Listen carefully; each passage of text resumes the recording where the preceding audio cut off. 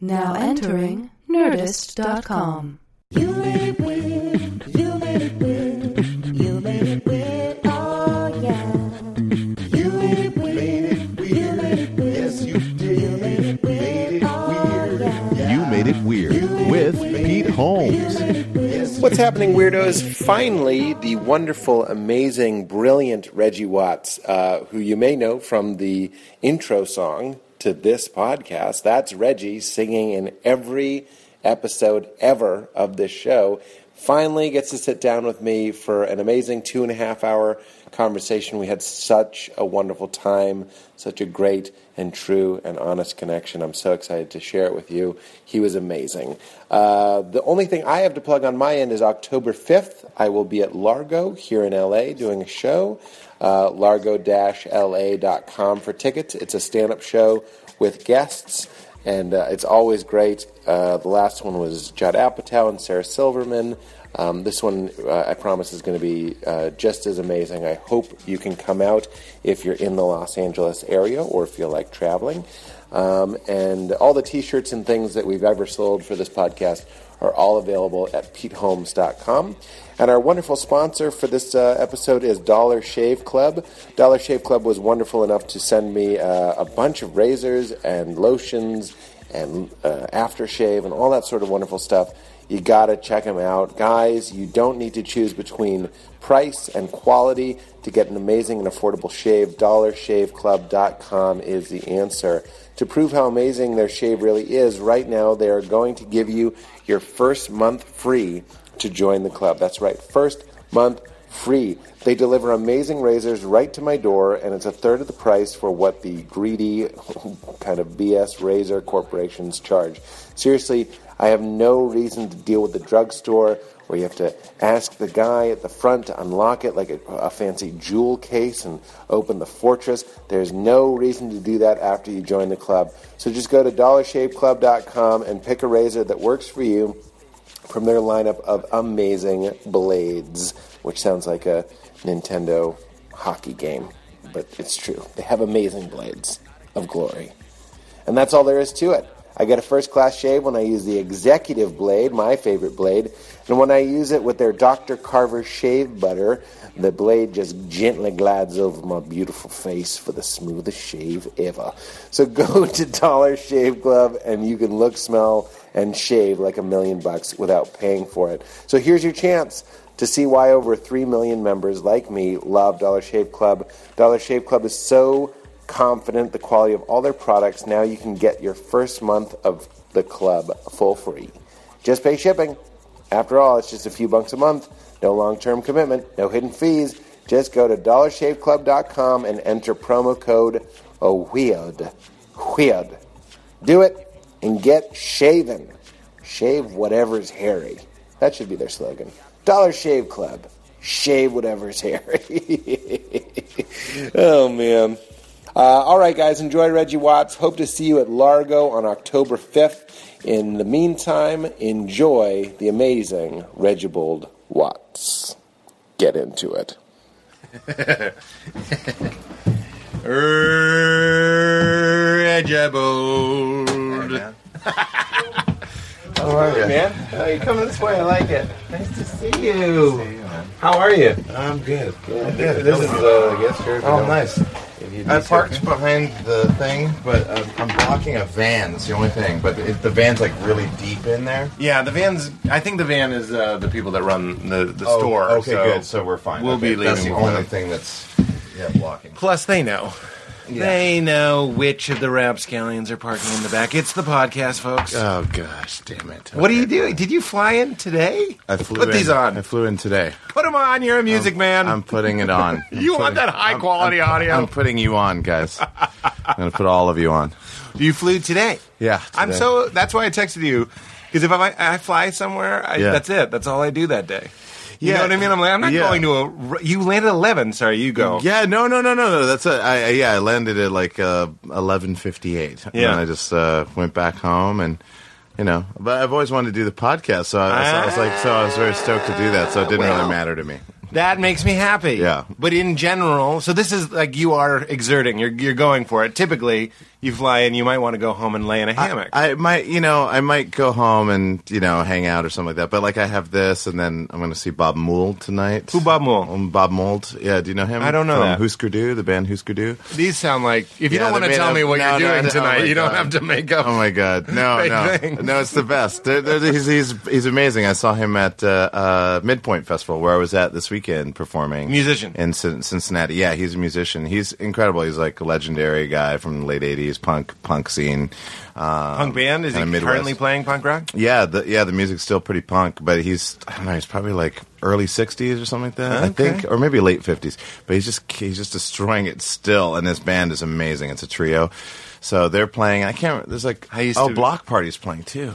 I used to be so biased towards trios. I thought all punk bands had to be trios. Oh, yeah. I thought if there was one guy that just sang, I was like, it wasn't DIY enough. I was like, there's one too many guys. Right, yeah, you're right.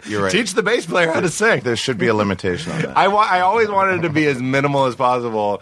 And when, like, Soundgarden used to do a lot of songs that they down-tuned for, I was like, no, it should be utilitarian. It should be tuned normal. Right. Normal tuning. Deal with what you got. Yeah, I get it. Don't fuck with us. Yeah. I don't want to be sitting in a garage trying to figure out how to play Black Hole Sun and I have to drop to a low D. I don't want to do it. It seemed like cheating. Of course, I don't feel that way anymore. No dropping, please. Yeah. No droppings. Are you into punk rock at all? It sounds like you are. I mean, a bit. I wasn't like an avid follower, but a lot of my friends were skaters and BMXers, and they listened to a lot of punk rock, so I was exposed to it a lot when I was a kid. But I mean, I love, for me, it's more like Sex Pistols, PIL, which arguably isn't necessarily punk rock, but, Black Flag, Dead Kennedys, and... Henry Rollins impossibly did this podcast. Can you believe that? Really? Yeah. Oh, my God. Henry Rollins did the podcast. I know. It was incredible. Legend. It was intense. Yeah, I like to say this to the guests like it means anything to them. Right where you're sitting. Yeah. It was Henry Rollins. Oh, my God. Rollins. Isn't that cool? How do you use music? The reason I ask is I listen to punk rock. I still love punk rock. Oh, okay. But I typically listen to it when I'm very frustrated. Like it helps me cathartic. Yeah, cathartize. Yes, cathartize. Yeah, I mean it's an incredible music. I mean, I like going to it. I like seeing it live. Like my first concert I ever saw, live concert, was in Missoula, Montana. It was 1987 or something like that, and it was Fugazi. No way. Yeah. Fun. Yeah. But what relationship do you, other than performing it, how do you incorporate music into your life? Oh. Is it just constant? You listen to it, you go to shows? Is it dependent on mood? Is it like, are there days where you're like, I can't listen to that band even though I love them because I'm too high strung? Right. Clearly I'm just projecting onto you. No. This is what I do. No, I like it. I like what you do. It's good. This is a good life you have.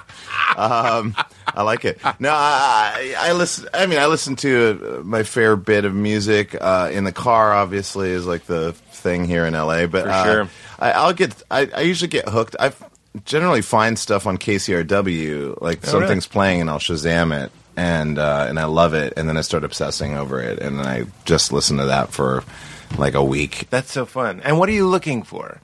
Like what turns you on? Because I like to answer the question before I let you answer. I like it. I kind of like moody, brooding stuff. Yeah. And I like typically a male vocalist who is very unique. Like Kings of Leon is one of my favorite bands. Oh, yeah. Because he sounds. I'm like, who sounds like that? You know what I mean? Like no one else kind of sounds like. I believe it's been compared almost to a wild animal or something. He's got like a screech to him. Right. And I typically like that. I like somebody that's like I loved Rancid. They're kind of pop punk, but I love Rancid. I still love Rancid, and that's another singer where it's like.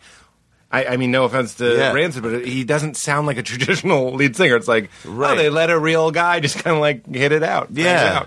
I do appreciate that. I mean, I've been listening a lot to Andy Schoaf, I think Schoaf, this Canadian guy who's kind of like mellow, almost like Bachelor Pad sounding music. A lot of cool horn arrangements and stuff like that. Like organs and stuff? Like you're mixing a Manhattan? A little bit, but a little bit more, like a little guitar-ier. Okay, yeah. guitar-ier. But beautiful horn arrangements. But I don't know. I mean, I'm up for anything, really. I mean, if something like, grinding or like abrasive is on and it feels good, I'll pursue that. Or something that sounds like really like garagey. I'm into that, but I'm also into like refined electronic music. Yeah. Well, I was listening to you on the ride over, and it's nice to see. I didn't know that you had kind of branched out into, or maybe this is a pre-branch. I wasn't looking at it. It was just shuffling. Yeah. That you do more studio-produced things. Like, I just assumed, because I've seen of you is what you do live. Yep. And then you're also putting out stuff that is like very clean drums. That's a drum kit. You know what I mean? And it's very exciting to me. Yeah, right. That you do that. Is that a newer thing, or am I going back in time? No, I mean, it depends on what you're listening to, but I recorded a lot of music earlier in my 20s and late teens and 20s. I recorded a lot of albums in Seattle. In Seattle, yeah, and then since then I've done like some stuff here and there. Like I'll be a guest vocalist on like Shit Robot or something. Like a DFA artist, or Flight Facilities. This not Canadian, but Australian group. So you'll drop in with those fellas. Yeah, and I'll collaborate on a song. Oh, that's fun. So that's a good life. Yeah, that is a fun good little life. I like it. It's not a little life. It's like a fun little side thing that you do. You can pop in other bands. Well, I'm supposed to be recording a solo album right now, but I have no idea how to make it. So, what does that mean? Well, I like to make stuff fast. I'm not like a traditional I sit around and like have a notepad and think out the lyrics. And, I like to make shit as fast as possible. Yeah, and not a lot of people like to do that. Producers don't like to do that necessarily. It's funny because you typically are self-producing when you're doing a show on stage. You're doing it yourself. So I have to imagine for any band, it's difficult to bring in a guy. It's like a book bringing in an editor, or a musician bringing in a producer, or a TV show. There's always somebody that you really hope you vibe with. Yeah, but I have to imagine that you're a hard one to nail down. It's hard to get the bowl over the moth. Yeah. That's true. Yeah, the moths are very, very difficult. Three-dimensional. They can fly, they can rise, and crawl around. Yes, that's right. And they're pretty fast crawling. They're pretty fast crawlers. They're faster than you think. That's why Godzilla had such a hard time. It's just like, I can't fly. It's terrible. I don't like this guy. He's so fast once he lands. He has to be. Most of his fighting was a man in a suit, so he had to land. Yeah, that's true. Yeah, he had to land. You can't keep a man suspended by tourneys that long. In a suit. Yeah. No. So it's it must be hard to find someone to vibe in that way. Yeah, it's very, very difficult. I mean, I've met some great producers. We've had like some great hangout, like Dave Sidik from TV on the Radio is a guy that I was thinking about working with, and really, really cool guy. Like I think mostly we just end up being like friends, hanging out, funny, which is dope. And he's amazing. He's an incredible producer. But I kind of like, my first and only solo record I did with Steve Fisk, and he's kind of a fairly legendary Northwest producer. I was one of the producers on Bleach, Nirvana's Bleach. Oh, no way. Yeah. Cool. Yeah, Steve Fisk. And that was like pretty easy. Like I went over to his house. He'd have instruments set up. Like in his like studio, he'd have like a bunch of not instruments, but like instruments on synths, like just like MIDI instruments. So I would lay down a quick drum beat, and then he would like duplicate that out, and I would do a quick bass line. Kind of like what I do live, looping. That's amazing. But everything would be rapidly generated, and then we'd like kind of piece it together. Like I'd take a break, he'd kind of structure it a little bit, and I'd come in and I would do vocals over it in a booth, and I would just kind of like improvise my vocals again like I would live. Yeah. And then he would send me a recording that night, and then the next day I would go in and kind of try to make some sense of the gibberish I was saying, and then I would create formal lyrics like as fast as I could, and then I would go in and sing the vocal. So it's hard. So it was like a temp track of vocals improvising, and then you were like, I kind of like what I was saying about Agave. Yeah, exactly. And I'm going to go back and do that completely. Yeah, completely. It's so fun because when I watch you live, first of all, I should have said up top how happy I am that you're doing. We've been trying to do this. I know. Since the podcast started. This is the right time. This is the right time. This is the right time. But I would see you. I've seen you perform live countless times, and it always makes me cry. Like I get choked up because it's creativity, and we don't need to get into It's spontaneous creativity, which is what I don't want to get too heady too quick. But it's what the universe is doing. Yeah. And when a man or a woman, I'm just in your case, a man gets on stage and is doing it and letting us see the strings. Yeah. It's this gorgeous magic. I'm getting the chills just talking about it. Yeah. You're letting us see, so there's no like trickery. Yeah. And yet, even if I see you I'm going to say spit out like I'm cool, the bass line, and then the drums, and we're like, okay, they're going to be together. Yeah. When it all comes together, everyone is somewhere else. Do you know what I mean? Like something has happened. Yeah. And why, I think about it a lot. I'm like, why is it so emotional to see? I think it's actually very, very beautiful. So that's The Moth.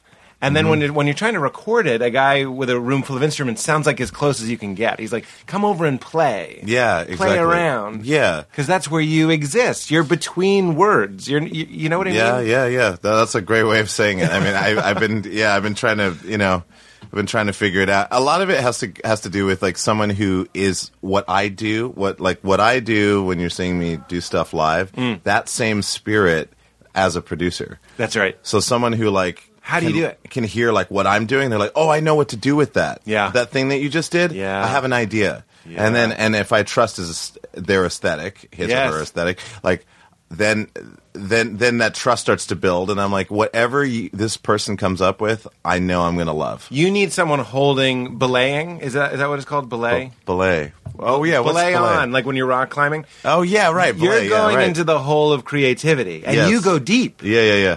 Correct me if I'm wrong, but it seems like you're trying to lose yourself. Definitely, right? For sure. You're trying again. Correct me if I'm wrong. No. To surrender to the moment and the song. Yes. Let the song be what it wants to be. Exactly. Right? Yes. See, this is why I cry. You should be the producer.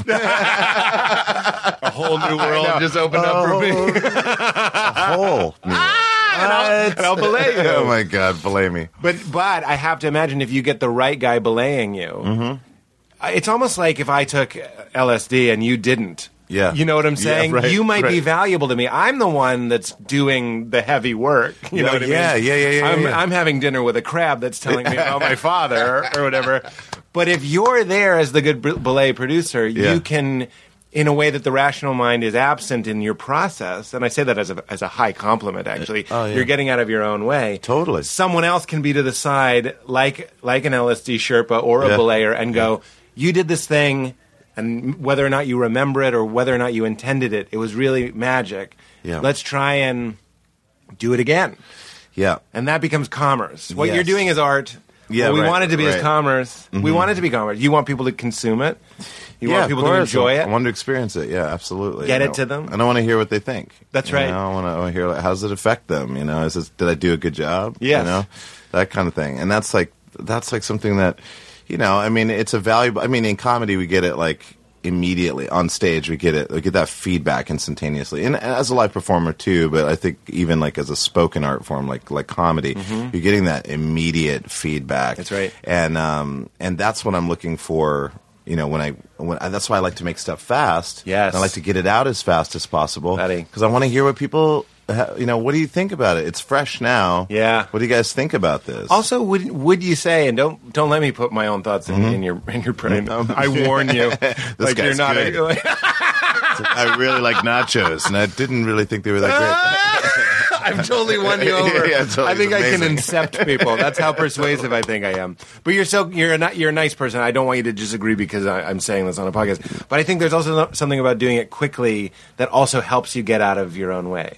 I have to think that you blow your own mind as often as you blow the audience's mind, even if you might be alone. Yeah. You know I mean, like that's a really well right? put. I mean, because it's like, I want to, I sometimes I'll describe to people, like, if I'm really flowing, if something's really great is happening, and this could be something at home, like you're saying, like alone or anything, it's like, I can kind of, the feeling is like you can step out of your own body. And you're watching, not in like an egotistical, like, oh, well, this guy's really killed it. No. But it's more like, you're kind of like going, yeah, I really like this. And then for a second you're like, oh, where am I? And then you're like back in your body again. That's right. It's like, that's kind of the feeling, like when things are flowing, you're not really anywhere. You're kind of everywhere, nowhere, and you're kind of enjoying the thing, and you become an audience member to a certain degree.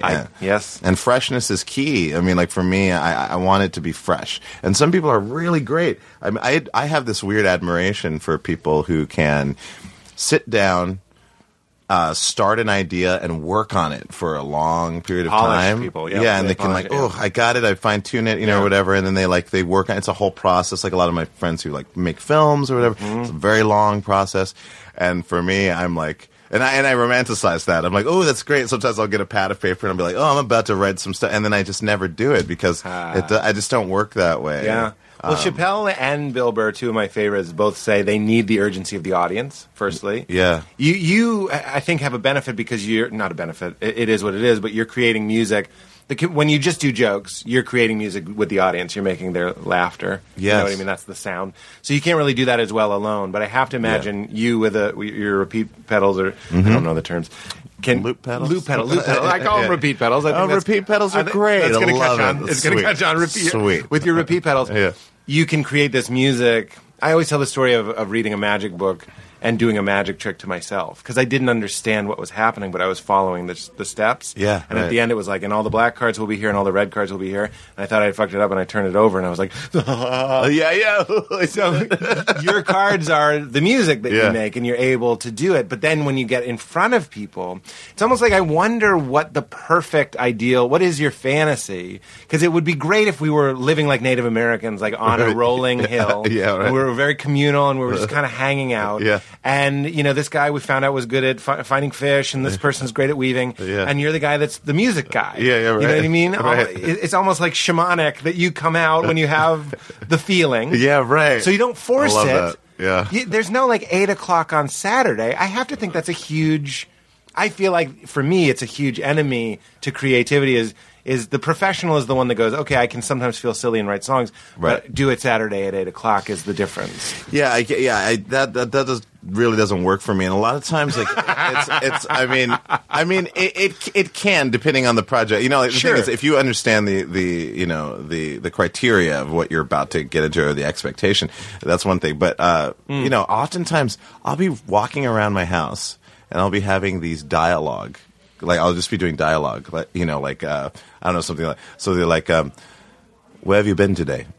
I don't know. Why do you keep asking? Hand me that handkerchief. I'm like, listen, tomorrow. Do you think? Don't tell me about tomorrow. Whatever. And I'm doing these things, and when I'm doing it, I'm thinking about wow, if there was a way to just have a button on my thumb that I could just press and it would start recording, or if recording was always happening, that I could go back, I would have so many amazing scenes of dialogue. And then, but when I sit down to do it, it's not quite singing frog syndrome, but there is What is singing frog syndrome? Well, remember the WB, the WB. Yeah, it's like, hello, my baby, hello. Yeah. And then every time, the guy, when he discovers the construction worker, discovers and then whenever he wants to show the frog, he doesn't sing. I forgot. So, yeah. He just became the WB mascot to me, but I remember that. Yeah, remember that? I remember that. And he would always sing, and then when no one was around, or when it was just the dude, he would do the frog sing. It's like Mr. Ed. It's the same Mr. Ed thing. He only talks to Wilbur. Yeah, exactly. Yeah. And they're just no one else knows. Is he crazy? Yeah. Does the horse or the donkey or the frog exist? But it's not quite that. But it's not quite that. But it does. I have to get into it again. So if I'm doing dialogue, then I'm aware that there's kind of a situation where I'm supposed to come up with this stuff. I mean, I'll still come up with it, but some of the stuff that I come up with when I'm just cruising around, it's so naturalistic, and I can see the scene. For me, writing dialogue is actually, it's pretty easy because I've been exposed to it, and we're all exposed to it so much. How many improvise conversations all day.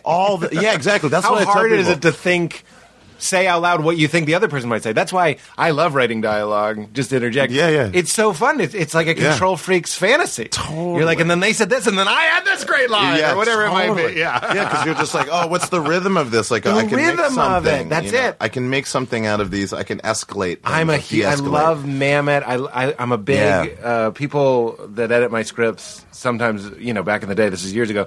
I love an ellipses as the line. You know what I mean? Or just put in the stammer and all this stuff. And I'm like, it's very important. That's very important. And even when we're editing the show that we're making right now, sometimes the editors will trim out the head because the head is where you're like, well, no, hold on. Yeah. Can I take you to the dentist? And they'll edit it just, can I take you to the dentist? And I'm like, no, you need, because that's the music. That's I don't want to say that's the jazz, but that is the jazz. It is the jazz, man. It's the jazz. Oh, man, it's the jazz because it's those little tiny things that other actors, for me at least, when I'm referencing that, I'm referencing other things that I've seen. When I've seen great actors take a script and do it in that way that they're just they're soaking in the air. Like they're just taking the time. They're the bread in the plate when the spaghetti's gone. They're doing it. They're absorbing it. Yeah, they're just absorbing it, and they're like, this is what needs to, and that's like the language that we don't necessarily get a lot of these days. I mean, in film, you'll there's more of a chance of getting that, but like in TV, you don't really get as much. You get like very thinly sliced single pieces of American cheese. Yes, exactly. And you're like, okay, this is cheese. I love cheese, but you don't get like some messy French thing. Yeah, I mean, excluding Netflix and Amazon, because man, they live on that shit. Yeah. They live on like Daredevil is just like, yes. I don't know if I should go there. That's it. That's why I watched it like Daredevil. Because I was like, I like it. And I feel like Mad Men's the same way. Like, totally. It's so slow, and I was like, the point is the pause. The point atmosphere. is the pause. Like atmosphere. You need to feel like it's in a way the actors are acknowledging the atmosphere. That's right. So that you feel like, I'm including the environment. Whereas a sitcom, like a snappy kind of network sitcom, it's all about like the atmosphere is just, it's gone. Yeah, that's right. It's just familiarity. It's just information. Yeah, it's information. But that's what it is. It's like human beings typically, if we're being honest with ourselves, don't like things that feel like a machine made them. Until machines get super sophisticated. Right. They'll figure this all out. Totally. Yeah. In part thanks to conversations like these that we recorded and let them listen to. And they'll be analyzing. In the future, this conversation is being analyzed by That's machines. Right. And they're like, we should stammer more. Yeah, totally. They perceive that as authenticity. But when you think of like sharp, clean, even like think of a sitcom set, like a traditional sitcom set, everything's very bright and clean, and then you can kind of forget about it. Yeah. And then you're just mainlining intel. Yeah, you're right. Just like, like kind of like you're traveling through time. But like this brings us back to you is. One of the analogies I always make about creativity is it's like sex. So you do this thing, and it's very much like leaving dinner early because the mood hits the two of you, and you go and you make love, and you can't, and then here's science going, blood went to Reggie's scrotum, and the erection process has begun, and the secretions of the vaginal walls have made penetration quite pleasurable.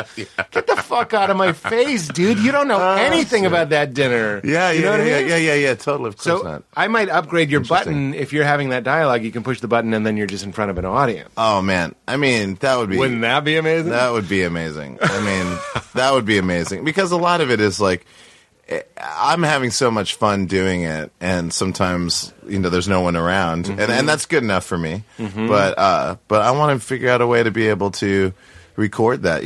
Like even in the special that I have coming out in December, and that's not, I didn't say it as a plug, but just that. I'd like you to plug it, please. I was like, don't see it. It's stupid. It's on Netflix. But in it, it was almost like the whole special was designed just so I could try out this concept of improvisation. So it's an improvised special? Yeah, it's fully improvised. Shut up. Yeah. That's the whole so thing. Beautiful. Yeah, everything is improvised, and then there's a sitcom inside of the show called the name of the show is it's called The Crow's Nest. Is the sitcom? Yeah, it's The Crow's Nest. Crow's Nest is the sitcom, and so I got Rory Scovel, and from the beginning I saw Rory Scovel and Kate Berlant, those were the two, and they could do it, and it was great. So they showed up. I didn't tell them anything. Like it was like the day before. I think Rory sent an email going like, "Is there anything we need to know about?" I was like, "Oh yeah, here's the theme song," and then I sent them the theme song that my friend Steve Scalfati helped me make. And it was mostly him, but it's just a dead-on, like, late 80s, early 90s sitcom theme called The Crow's Nest, and it's amazing. And they were like, I sent it to them, and they both responded like, yeah, okay, I get it now.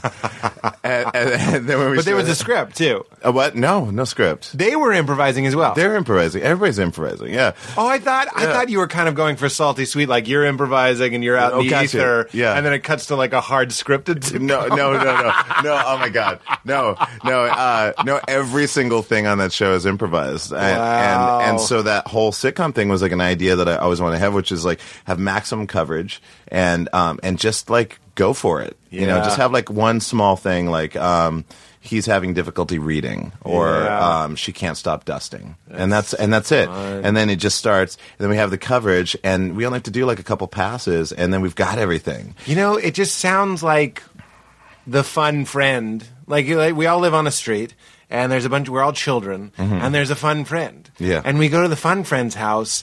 It's just a garage, and it's just a broom. You know what I mean? And there's a light, but like somehow you transport to another place. Like there's this childish way that you're being creative. Yeah. Childlike. Yeah. Not or it's childlike. Either one. I like childlike. Yeah, because childlike. I just mean pure. Yeah, right. That right, we right. all lose control of. Like Val and I, you talk about being in the car talking to yourself. That's childlike. Yeah. You know what I mean? Like kids haven't yet classified their brains as things that you use when useful. Yeah. Does that make sense? Uh-huh. You go like, oh, brain is here. Well, I'll use it to be useful. Yeah. And kids are just like, no, you can use it for all these. Like you have that bit about walking and all the multi-levels that your brain is operating on. Yeah. Like we should never stop like tripping out on that. Yeah. And I also think we shouldn't stop on long road trips turning off the radio and just being ridiculous.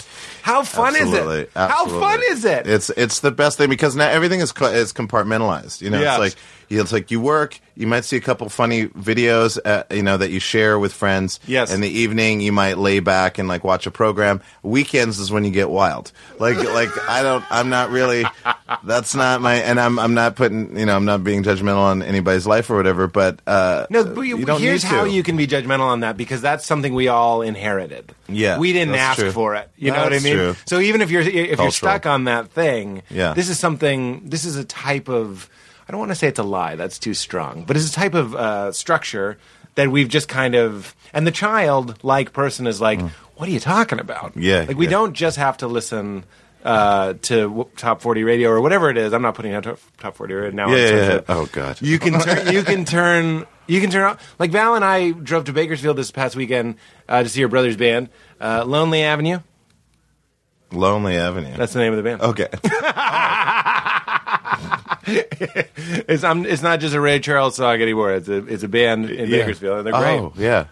That's a whole story, by the way. I'll tell you that. Okay, I'll tell you that when we get to drugs. Oh boy. But there's a fun thing that happens. This is what I want to put to you. Yeah.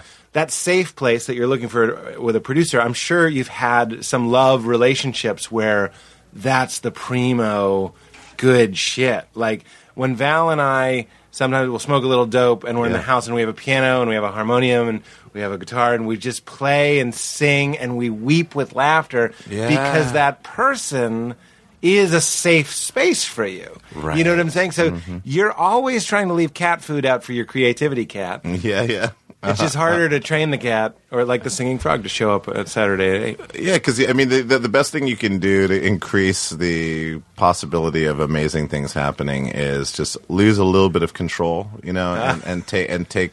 And it sounds like take chances, but taking chances is the thing. It's like the thing I've been trying to practice lately. I call them either micro moments or windows of opportunity, where like you could be in a conversation with somebody and something occurs to you, like I really want to go check out that thing over there that's behind them that I keep fixating on, but I'm having this conversation in this group of people. So, but the thing I should do is stay in the conversation, stay focused, and just keep doing that. But so what I've been practicing now is just like, oh, what's that thing over there? Oh, excuse me, guys. And I just go check the thing out, or someone, like there was a woman yesterday at the festival. We were like smoking weed, like behind this tent, with a local band. They were like, hey man, you want to smoke weed? And I'm not like a big smoker, but if like a local band or someone like from a place that I'm visiting is like, hey, do you want to smoke weed? I'll do it because part of it is just kind of like me going like, hey man, you offered and this is your place. Like, let's hang out. Yeah. And so back there, and the organizing, the stage manager kind of like keeps drifting past once in a while, and everyone's like, ugh, I had the weed. And and then finally she comes up and she's like, talking to us about, hey, I'm going to need you, or she's talking to me. She's like, I'm going to need you at about 4:15, whatever. Get ready for your gear. And I'm like, that's cool. And then last minute she goes, guys, you don't have to hide it from me. I smoke weed. And I was like, oh, that's cool. And then she was about to leave, and then this thing in my mind was like, ask her if she wants to smoke weed. And normally I probably would have just let her go away, because I was like, well, the easier thing is she goes away and then we continue doing our thing. But then, like, just in that moment, I was like, just say it. And I was like, oh, do you want to smoke weed? And she's like, sure. And then she smoked weed, and she told us all these amazing stories. Yes. So like, it's like micro courage. Yeah. Everything is risky. When you say take risks, it's like, I think you mean like, I'm gonna play the piano with my elbows. Totally, yeah. And that's fine. Yeah. But there's also just micro courage moments. Yeah. Where it's very vulnerable to almost do anything. To do this podcast is vulnerable. Totally. For both of us. Absolutely. I experienced that on a huge like, level. I don't know. What is it going to be like? I don't know. And then afterwards, I'm like, what did I say? Yeah, right, so right. It doesn't have to be huge. I was just watching the movie Take This Waltz, which I'm only halfway through, and it's devastating. It's a very sad movie. It talks about the courage it takes to kind of like your husband of many years to like imply that you want to have sex, the vulnerability of trying to seduce your husband. Oh, interesting. And I was like, that's right on. That's what we're all acting like isn't courageous. Because we think tigers have to be involved. Right. But really, sometimes just saying to your husband through movement or gesture that you're horny, and then have that shut down is a huge thing internally. Absolutely. Watching it from a mile away, nothing happened. You're just like, well, that woman kind of, they said something and now she's crying. Yeah, right, exactly. They're like, I guess that's what she's doing. To be expected in life once in a while, running into a person like that. I mean, but inside is devastating. Of course. I mean, a lot of, artists will come up and say like, oh, what things would you recommend doing, to help with art, creativity and things like that. And oftentimes I'll tell them like do things slightly different. Like if you notice that you always, whenever you go upstairs, you always start with your right foot. Like, try starting with your left foot sometimes. Or if you brush your teeth with your right hand, like, try switching to your left hand, Or, like, you always put on your shirt, I always put my left arm through first, and then put the right arm. I mean, these are all, like, bifurcated, like, whatever, binary things. But basically just, like, do things slightly differently. Or, you're driving home, and you always see that weird house that might be a store, but you're not sure what it is, and you drive by it every day. And then finally, one day, you're just like, you know what, fuck this shit. I'm an adult. Like, I can do whatever I want. I'm just going to pull over. I can get out of the car and finally see what the fuck is this thing. Because you're free. Yeah. You're free. And that's totally it. You don't have to swing from cell to cell. I sometimes think about how maybe it's easy to call it. I don't think it's really like an Illuminati thing, but I'm like, no. There is a control thing going on where it's like, I think they had us build our own cells. Yeah. It's self-governance. Let them figure out a way that they can get food and entertainment and all that sort of stuff very, very easily. And then our behavior isn't that different from people in prison.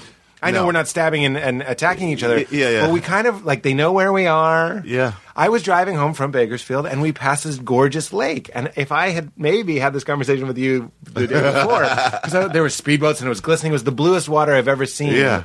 Near this part of the five called the Grapevine. And I was like, what the fuck is that body of water? And then Val and I just kept going. Yeah. Because I didn't even see a way to get off. But you know what? We could have figured it out. Yeah. And here's what I love about everything you're saying is when you're in a dream. We went to a party last night, and we were like, one of the things I remind myself is I'm like, in a dream where you're kind of, in a good dream, you'll be very fearless. You do go to the house that looks like a store. Yeah. You do go to the party. Yeah. You do ask the woman to come and smoke pot with you guys. Yeah. You do listen to her stories and all that stuff. There's a lot of yes going on when we're not living in fear. Yep. But I think, talk about the courage of propositioning your husband, there's also the courage that's necessary to invite a woman to smoke dope with you. Yeah. That could also, what if she's a fucking weirdo? But in a dream, you're just like, and now I'm dreaming of a fucking weirdo. This is crazy. I know. You know what I mean? I know. It's so natural. It's so naturalistic in the dream. Yeah, there's no reason why your life can't, life is a dream. That's right. But that's my point. Yeah. That's my point. When you're at a table full of people you don't know, and you're just like, really kind of quiet yourself and look at them and think of it as a dream, you're like, look at this one. This one's fucking fascinating all of a sudden. If you're just like, this is who she is all the time. Yeah. She's her all the time, and now she's sitting next to me. It's just, we forget right? We forget all the time. And that's why artists are coming up to you saying, how do you stay dipped in? Right. And because you're a person that seems to be dipped in a lot. Do you have techniques? I'm pretending it's a dream. Is there anything that you do? I mean, I try to, the thing that I have difficulty with is structure, like time. Like, if I have time, a lot of time, because I'm an improviser, I don't really rehearse or anything like that. So when I do have time, I actually have time. There's I have a whole afternoon to do whatever I want to do, but I don't. So sometimes I'm really terrible at understanding what should I do, and then I have to remember to try those things, like today, for instance, I knew that I'd come to this podcast, and I knew that was going to be a great thing, but also that I'm going to go on a date, in the afternoon, kind of a date, but a coffee thing or whatever, And when I went home to drop off my stuff, I thought, usually in my head, I'm like, you should just stay home. It'll be easier to stay home. But instead, I'm like, you know what, just put yourself out there and just go out there, because you've already done enough. I've done enough. It's kind of like eating or whatever. I know what a cheeseburger tastes like. I know what tater tots taste like. I don't. At where I'm at in my life, I don't need to be eating those all the time, and I should very rarely eat those things, and so I have to remember that I've had a whole lifetime of burgers and tater tots. I've had a whole lifetime of just sitting alone as an only child, being by myself, doing stuff. So I have to think of things for me, even though when I'm being creative, I'm doing crazy stuff or whatever, and people are like, oh, that guy must be, it's in the mundane things that I have to motivate myself to go, you know what? Oh, fuck it. I'm going to finally program that thing. Or, you know what? I'm going to go for a walk. I'm going to see if my friend's home. I'm not even going to call them. I'm just going to knock on their door and see if they're home. That kind of stuff. Yeah, pushing, really forcing myself to get out of the comfort zone. Because it's like when you do yoga or something and you feel resistant to it. Of course, after you do it, you feel great. Yes. You're like, I did it. Even if it wasn't that good, the fact that you did it is almost enough. Yeah. So this is self-parenting. You know what I mean? Where you have to go. Right. I know you don't want to go. There's this really, and some people are phenomenal at this. I'm not.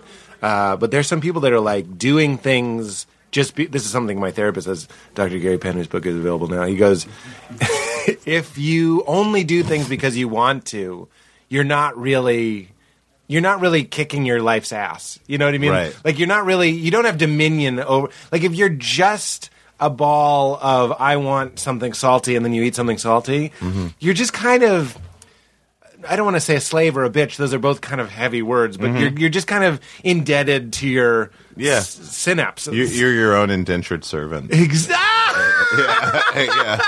That's it. Yeah. You're like, I'm bored, so you watch TV, and you just kind of, you're treating yourself like a shitty kid. Yeah. And there's no...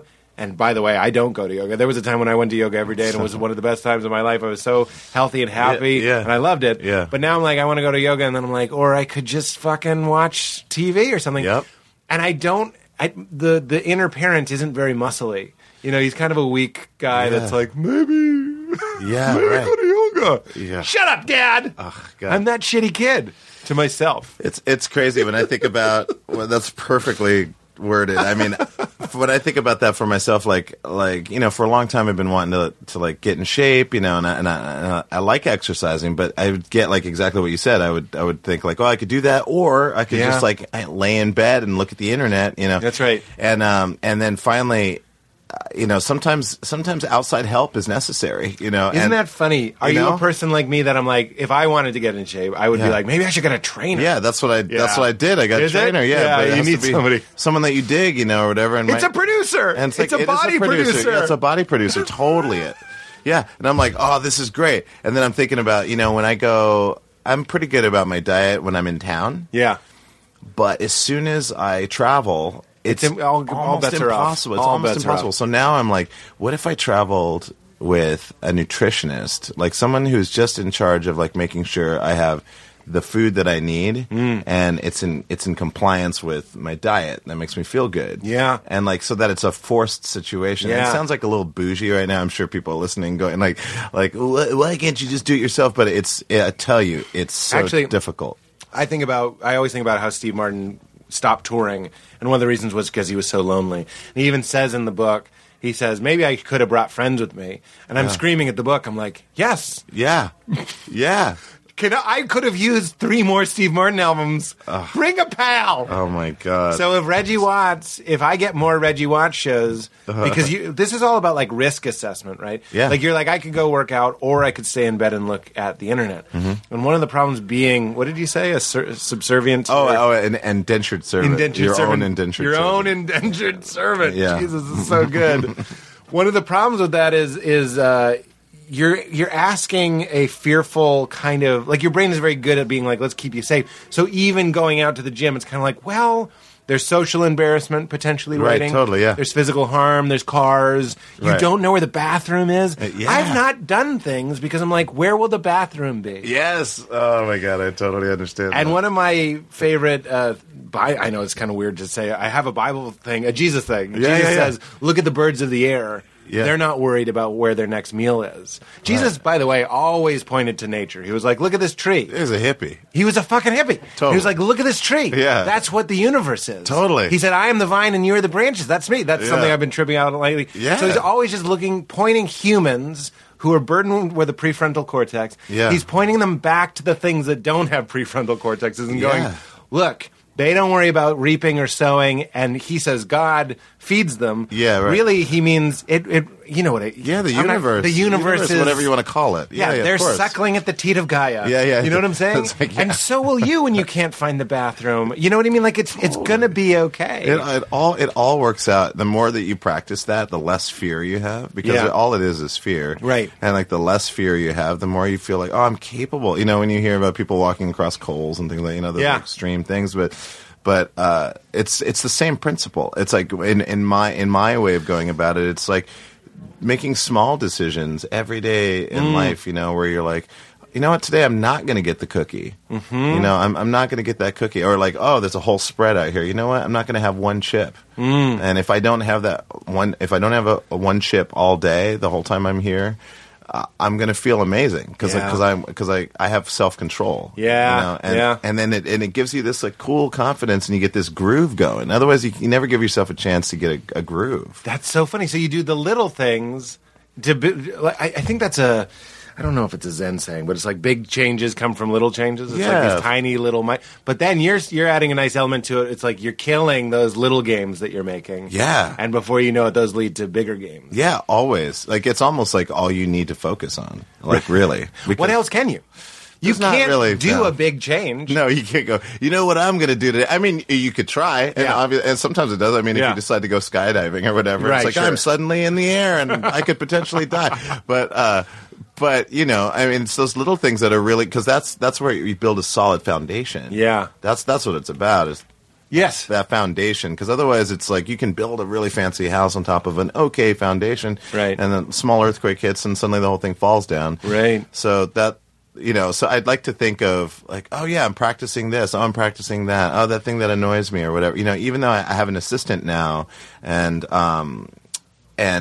she's going to be here in like a week, and so she'll be here physically. Before she was helping ambiently, and I had another assistant who's great, who's been helping me. But the system in New York, she's like super, super like gung-ho to make everything like super efficient. Yeah. So I've like had to learn how to communicate with other people to take care of things that I suddenly pop into my brain. Sure. That I know that because I get like this weird anxiety when I'm like, I don't know, I need to take care of this. Oh, and I need to take care of this, and I need to take care of this. Yeah. I don't know how to, okay, now I've got to text it.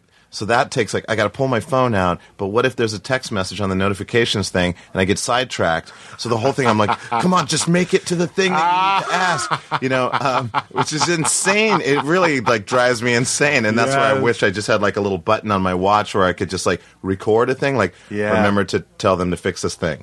Yeah. Remember to get 2 tickets to blah, blah, blah. And just that, and I could like visit it again or whatever. Because I get so easily sidetracked and distracted. So I have to really practice that even with other people. So that's why I've added other people in my life. Because also there's like more input coming in. There's a lot more input. For sure. And so I have to figure out how do you create that buffer that you're able, like if you say, like what I like to do is I like telling someone something crazy. Like, a fan will say like, "Hey, you should come over to dinner sometime." And once in a while, I like to just do it.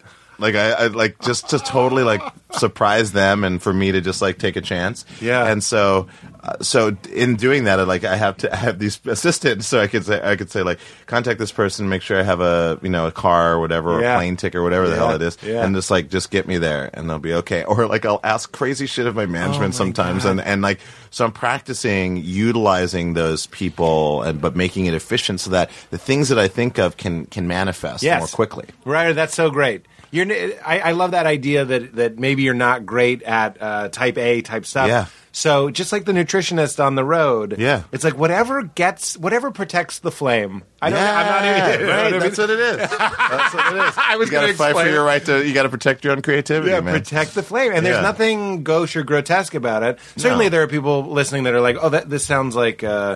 Like the idea of a career like that is a privileged conversation or whatever. Yeah. So I understand that. Totally. But we're talking at your level, and that's an interesting conversation, I think. Yeah, because the thing is, like, some people are really great at that, but for me, it's like I'm always a kid inside. Like, so I need to stay connected to that. Yeah. And so my thing is like, why not find people who are really good at specific things? And they like it. And they love it. Yeah. Like my assistant, like, she gets off on like, I just solved a really complicated problem, right, but I made it seem like it was nothing for you. That's right.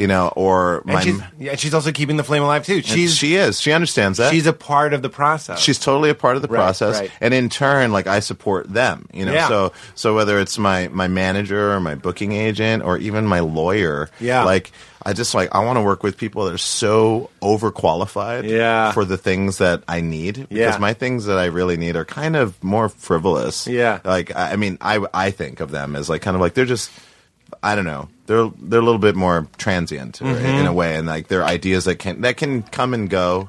But I know that if I'm able to complete the things that flow into my mind more often, then I can like graduate to another form of reality. And for me, it's like I just want to get to that point so I can provide more cool stuff for people. 'Cause I get that. I just want like people to experience these like crazy ideas that I have, because I think that they might be useful. Yes. It reminds me of when Deepak Chopra did this podcast, not right where you're sitting, but in his office. And I noticed the Chopes, DP Chopes. DP Chopes had like 3 assistants, from what I could tell. There seemed to be a huge staff of people.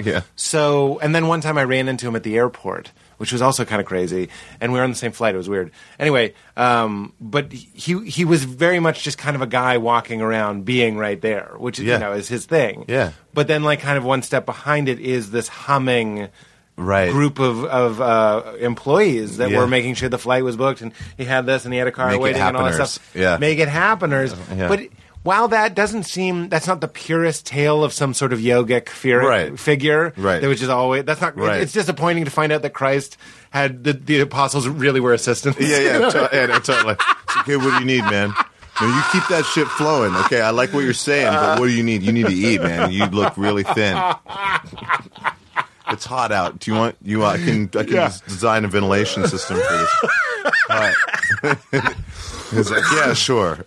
Yeah, you know what? That's a great idea. Can you make that happen? Because I've got this message coming in. Yes, because I'm a radio right now. Yeah, totally. And I can't be thinking about my dry cleaning for my one robe. Totally. Absolutely. You do it, Simon Peter. Please. I mean, but if you don't, it's cool too. But you can tell there's a way that he says it. He needs it. You got to. You can't be like, for me, it's like the worst thing I would hate to be like as a boss. Like, and I never think of myself as a boss. It's really weird. Yeah. Sometimes my assistant will be like, my boss, I'll see an email like to something that I'm CC'd on. They're like, my boss was interested, and I'm like, oh, that's funny. I guess I'm a boss. Yeah. I don't think of it that way, but I guess. But I'd never want to be someone that's like, like my assistant says, we couldn't get the thing, and then I'm like, what the fuck? I told you I needed a blah blah blah blah blah. That's not to say if someone like was really kind of like just a little dumb about like an obvious fix to something, I'll definitely say like, I'm disappointed that you couldn't figure out the thing that was easy. I'll go there a little bit. But you won't go full Kelsey Grammer boss. No, fuck that. No way. I would hate myself for that. Life is too like fun and amazing. But you going back to it being like a dream too. it is just roles that we're pretending to play. Totally. You know what I mean? That's what it is. And when you say yes to a fan that says come over, you're kind of being like, oh, I see. You see me as Reggie Watts, performer, guy who's other. Yeah. He's this thing that goes on the stage.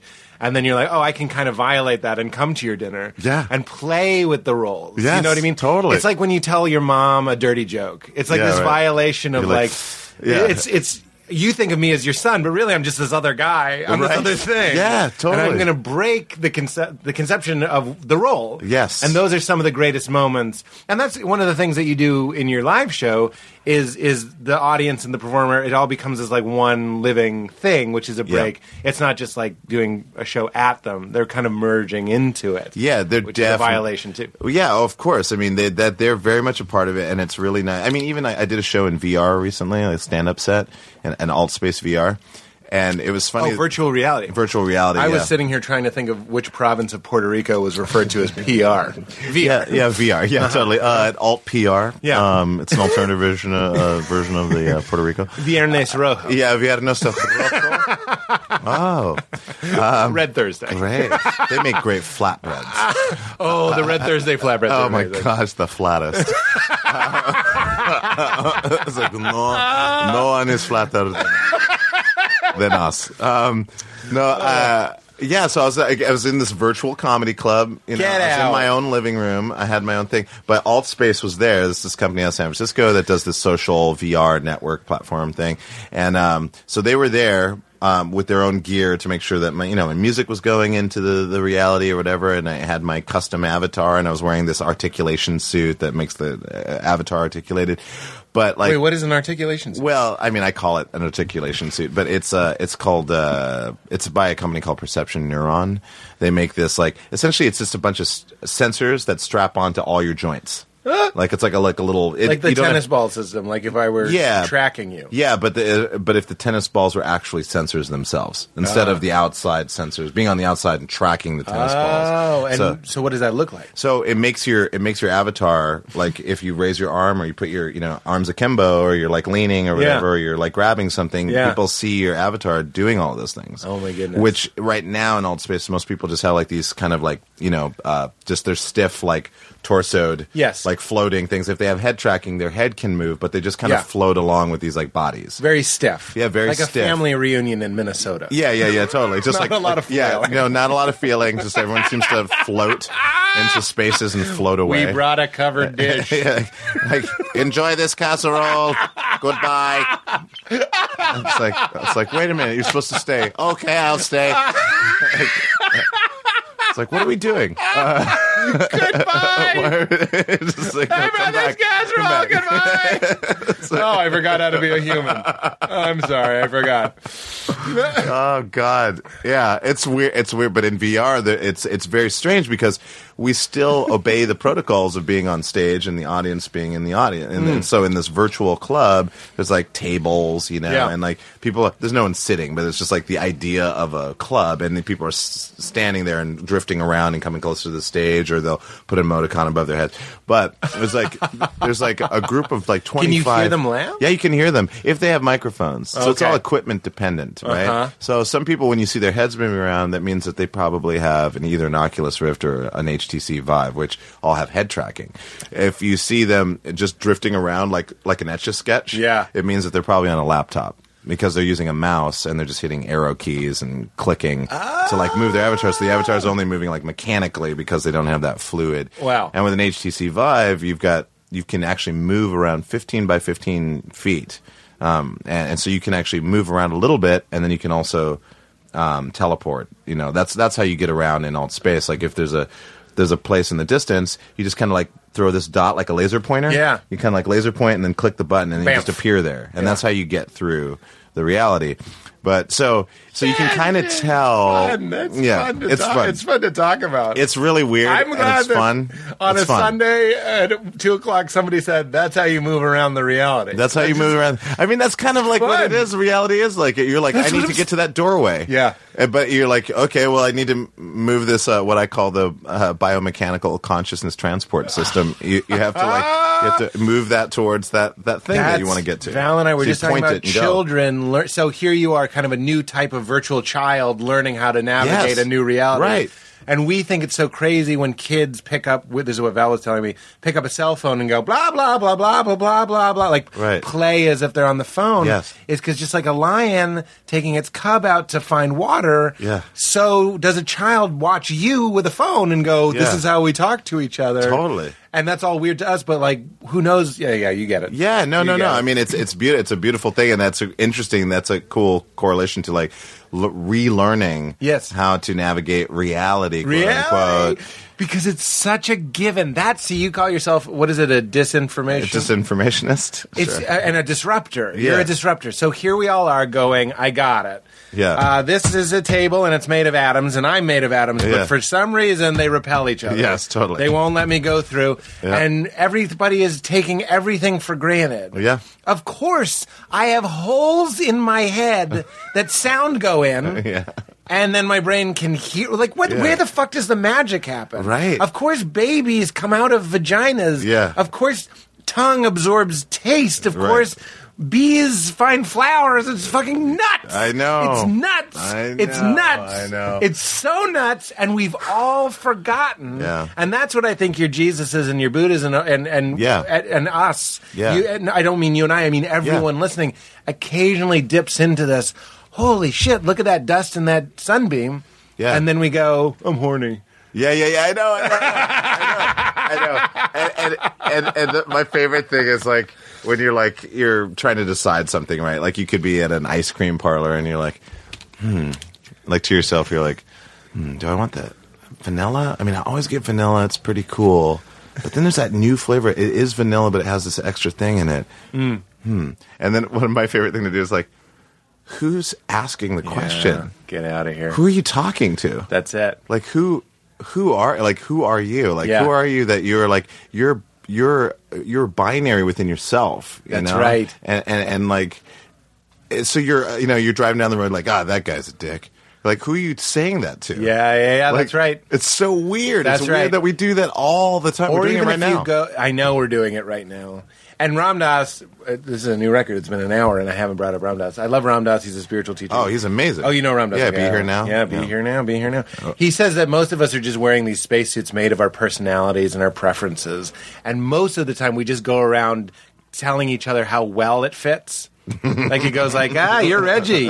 You're the wacky guy, huh? You're weird and improv-y. Yeah, totally. And you're like, that is who I've been. Yes, yeah. Even though in this moment you're infinite possibilities, you know what I mean? Yep. You can stop at the house and go in, it's a shop. Yes. And you can go to the dinner that your fan invited you to. Yeah. But really, most of the time we're just going like, isn't it perfect? Like, think of somebody with a really strong personality like Mark Maron. Yeah. If he's curmudgeonly, that's certainly not all he is. Yeah, if he's curmudgeonly, we kind of love it. Yeah, it's like totally. Kramer on Seinfeld being Kramer. Yeah. We all kind of go around, again, playing the roles. Yeah. But when you say, I'm depressed or something, really, like, who is observing the depression, I think is the most important question you can ask. It's always, I mean, like, I have this saying I like to use, like, when in doubt, zoom out. Can you high five me, please? Fucking get it. When in doubt, zoom out. Yeah. Zoom out. Yeah. I get it. I love it. Go on, though. Please talk about it. Gain context. It's like, because oftentimes you're like, oh, this sucks. I've got to spend the night in this forest. I'm lost, and there's a log, and it's muddy, and this sucks. And then but if you zoom out and you're like, oh no, it's going to be fine. There's tons of resources all around me, and there's a road nearby. That's right. I just need to calm down and listen and follow my instincts, and then I'll just guide myself out of it. That's right. And that's in essence that's what improvisation is. That's what improvisation. When people are terrified of improvising, and like you said this earlier. I always relate it to having a conversation. It's like when you're having a conversation with somebody, it's just kind of flowing. So you're kind of in a state that's like a higher perspective, but also a momentary perspective at the same time. Yeah. And like, so that idea of like, I hate the way she's, I have a lot of friends that are like in their 20s. Like, I think I just kind of like help them. I mean, I love them. They're great people, and age is independent. It doesn't matter age, but like, I think I like helping people who are younger who get hung up on these things that can really affect their lives for a long period of time. And I'd like to shorten that time if possible. Yes. I can't fix it, but I can definitely give them some Isn't it crazy tips. that you could plant an idea and reduce this time of suffering a person might go through. Yeah, right. You know what I mean? Yeah, and just get that perspective because the perspective solves so much. I mean, the negative side of perspective is that you can say, "Oh, well, I don't have to deal with that." Mm-hmm. Like that's the bad part. Like, oh yeah, people are starving. Well, I'm not starving. Well, I feel great about that. Like that's the gross way. But but when you zoom out and you're like, oh, in context, there are people in prisons right now that are staring out at freedom and contemplating what they did, and yet I'm able to do whatever I want to do right now. That's right. So it's a flip of consciousness. Yes, it's a flip of consciousness. And the game that this is one of my little mantras, meaning just something I repeat to myself all the time, as I say what in this moment is lacking. And that's the thing, is when you're quiet and just right there, your brain wants to go like, later there's this thing and we need to find food. Like, let's say you're in the woods and you're lost and you panic, but it's all this projection of the future. And that's what your brain is so valuable for doing. But really, in the perfect moment, in that moment, it's fine. Like in the moment, it's fine. Totally. But to the people that doesn't make sense to, it's like you really have to be fully present to go, look, it's perfect. Yeah. Everything's perfect. And then your needs can kind of like step aside for a second. That's a type of zooming out too. Yeah, absolutely. Yeah, because like when you focus on the moment, it's like it reveals so much more. Yeah. It's almost like bullet time or whatever. Yeah. Why people are fascinated with slow motion. Yeah. It's like because you're seeing so much more information and detail in something that you would just say like, oh, I've seen that before. Right. Oh, I've seen a person hit a tennis ball before. Right. Like I'm just watching the tennis ball. I'm more concerned about the outcome of the game. Right. But then when you analyze the actual physicality of like the orchestration of muscles and thought and instinct and training, like all going into that, hitting that tennis ball at that precise moment, and then seeing the physics of like the racket absorbing some of it, but then giving back the energy and the tennis ball squeezing and turning ovoid and then like expanding again and projecting back out. Ovoid. And then and that person going, I want that to go over there. Yeah. And all of that complexity, it's like it goes over there, and that's like insane. That happens all the fucking time. Yeah, I think about it. That's why I like driving in LA. Like I like driving because I know people are like, oh, I gotta drive. Yeah, it sucks. I gotta drive. I'm like, you're driving in something that didn't exist 150 years ago. Yeah. So you're in a mode of transportation. You're just sitting down and you're just like steering this machine that other people are. It's a miracle. It's crazy. That's crazy that, and so I'm always like, and then I like to think of traffic as a game. So like, when you slow down your thinking process and try to not lean into the future as much. That's it. You can enjoy really small things and your life becomes a little bit lighter. It also becomes very easy to be still. I like to meditate. I have a sauna that I like to sit in. Nice. And when I'm doing that, sometimes what gets me out of the sauna is the thought of what am I doing after this? Right. And then you go, I was in the sauna this morning. I was like, well, I have to drive to Meltdown. But that's always true. Yeah. But I know I have 30 minutes to sit in the sauna. But if I start going like, and then if I get out earlier, I can make some food. Yeah. And then I get out. Right. But if I can really just be like, Peter, talk about my self-parent. Yeah. Peter, just be right here. Just listen to this song. Yeah. Just listen to this song, and then my brain will be tricked into sitting still. Yeah, and that's kind of a lovely thing. This brings us to drugs in a nice way. I felt that. Trying to honor the flow. Yeah, I get it. I like it. The last time I took mushrooms with Val, we were upstairs in our house, and I turned the faucet on, and I noticed that the water in the upstairs bathroom comes out in this hexagonal. It almost looks like strands of DNA. Oh, like a double helix. It's like a series of double helixes. Yeah. But a bunch of them stuck together. Okay. Ooh. I know that sounds impossible, but I've looked at it. I know what you're talking about. Yeah. It's a type of like a it's a type of spout. It looks like a Twizzler. Like a twisted Twizzler. It comes out like a twisted Twizzler. Yeah. God, we've come up with so many good band names during this podcast. Twisted Twizzler, new album out October 8th. We're not going to chew it as our big thing. Yeah. Twisted Sister. Anyway, nice. It's almost ungettable, that joke. What? So, but since that trip or whatever you want to call it, I've looked at that, and it is that wasn't a hallucination. It just is. It's the most gorgeous formation. Yeah. Of water. Yeah. But it took a drug to get Val and I on our knees, putting our hands in it. Yeah. Going like, there are pipes under our house that bring us this water. Yeah. And this water's ancient and perfect. And it was just so amazing. Yeah. And I remember you saying something on stage. And I don't know what your relationship with drugs is now, but this was years ago. You said you kind of were, obviously you were riffing and you were like, don't do drugs unless you're really, really good at them. Yeah. And I always laughed at that line so hard because I always thought that I was good at mushrooms. You know that feeling? Right, yeah. Where you're like, oh, it's like, it really... Good friend. It's a good friend, and it's not completely safe. You know what I mean? There's always a little bit of danger. There's a little bit of danger. Yep, absolutely. You got to keep you have a lion taming quality. You want to stay away from the things that are too extreme or frightening that you might not be ready for, and you kind of play in this other space.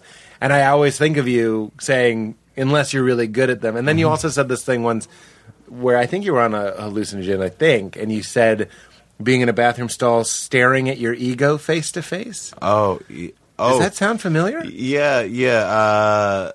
No, it's similar. What it was, that was a time we did mushrooms in the park in Seattle in the Arboretum, which is like this big kind of like government land tree planted experiment for the University of Washington for their horticulture, whatever, all the other terms of nature study.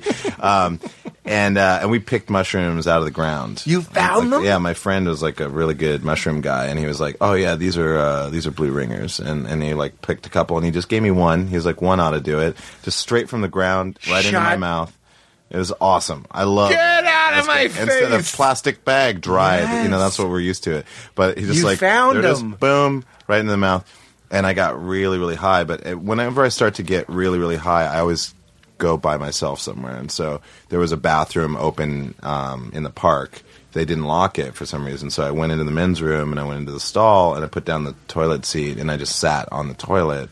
I wasn't going to the bathroom. I just sat. I was like dressed just to kind of like take a break for a second. And I put my head in my hands and then I started really tripping, like going like down some really amazing like wormholes. Did you lose the bathroom? Like totally. Yeah.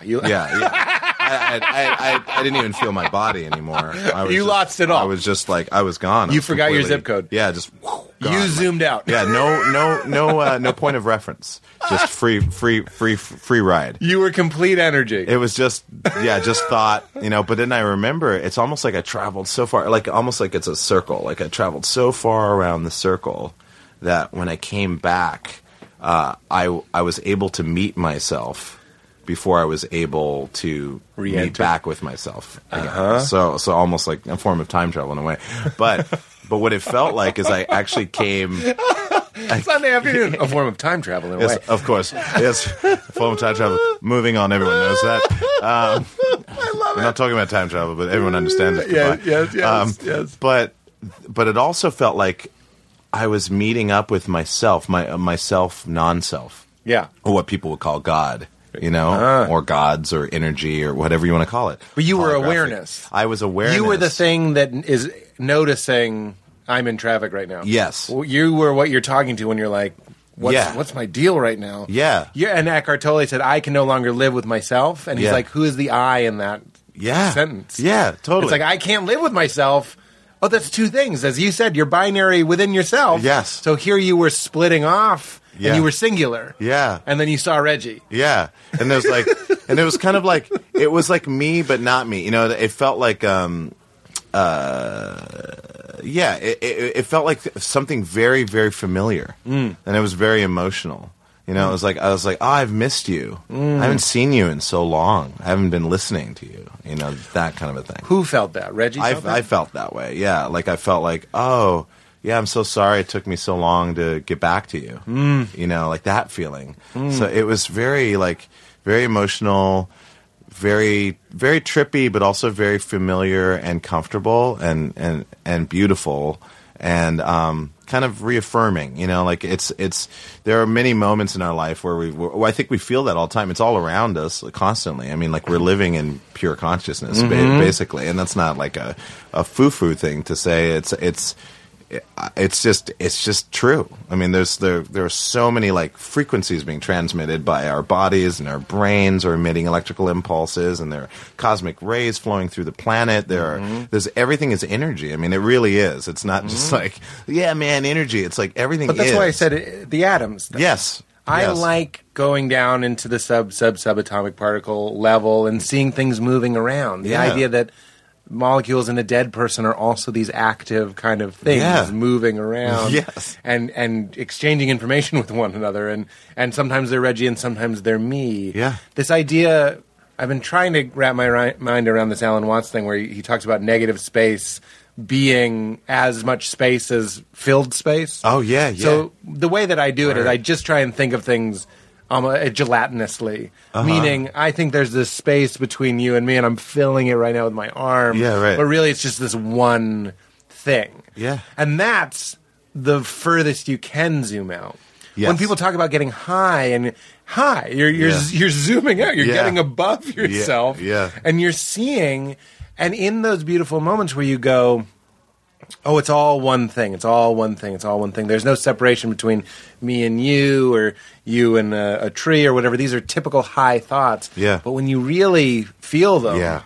That's the difference, man. And when everybody has this kind of, in mysticism or spirituality, like all these great thinkers arrive at the same conclusion. All these people that take meditate very hard come to the same conclusion. Yep. All these people that take substances to kind of cheat. Yep. Go ahead, cheat, by the way. Whatever you need to do. Yeah, whatever. And it's not a cheat. It's just a technique. Yeah, it's a technique, yeah. Near-death experience. Or a near-death experience. Yeah. Exactly. Have this same sort of like, oh, what? Here's the story I want to tell you. Because I bet it's going to lead to you. I like this. So I go to see Lonely Avenue in Bakersfield with Valerie. Her brother is in the band. Great band, album, self-titled out right now. Okay. Great album.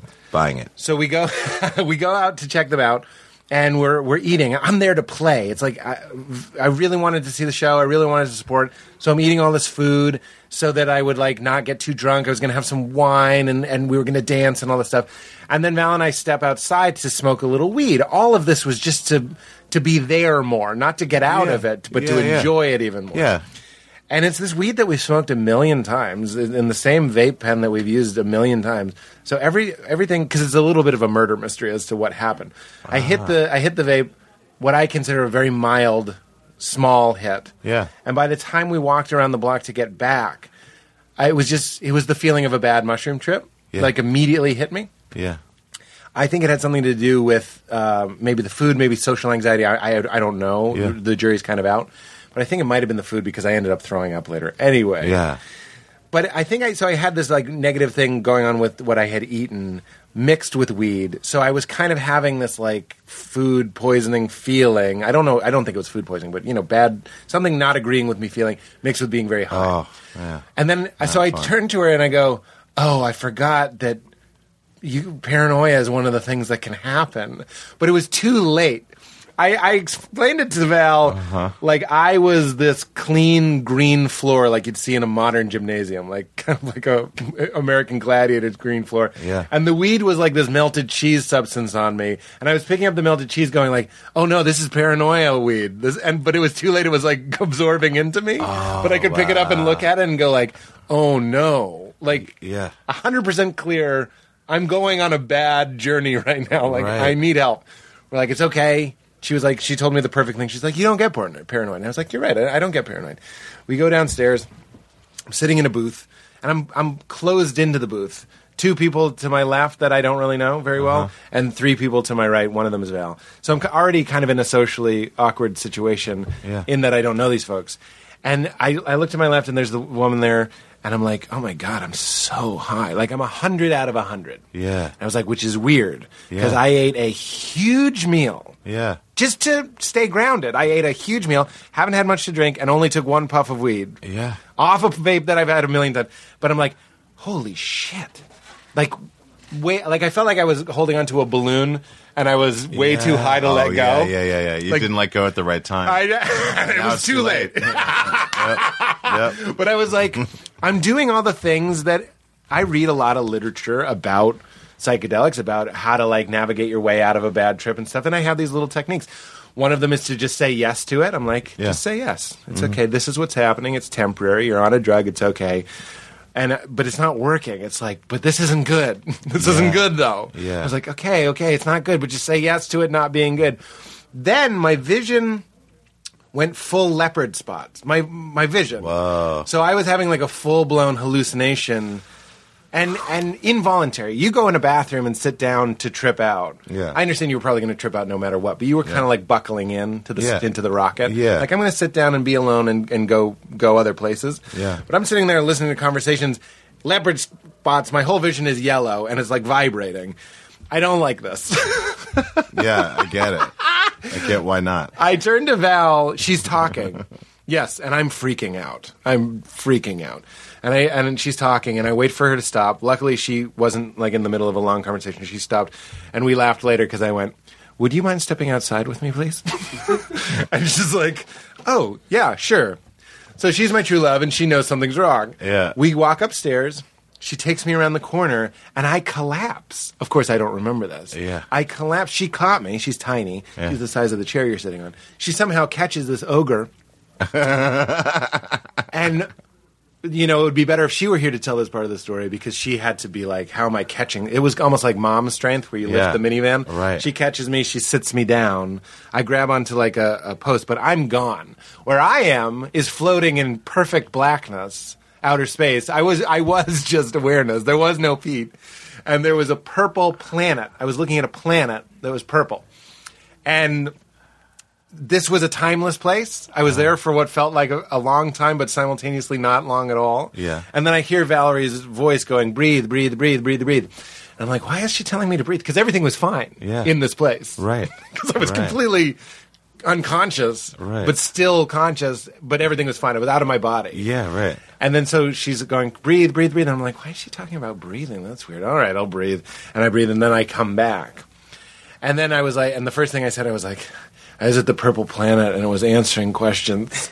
Because I was asking her questions. Oh, my God, that's amazing. And I'm really hot. I'm like a furnace, and she goes, do you want me to take your jacket off? And I go, that question has no meaning to me. Because I was like...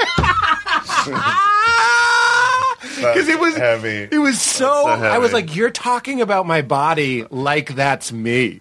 That's what it was. I was like, oh, you're tending to like the heat of my body. Right. That's adorable. Yeah, right. I appreciated the help, but like I really stepped into that place very involuntarily, and it wasn't pleasant, where I just was thought. I was just awareness. Yeah. Of course, this was me passing out, but it felt very profound and real. Then I walked back to the hotel. I didn't see the show, and I just tripped out in my hotel room talking to the curtains.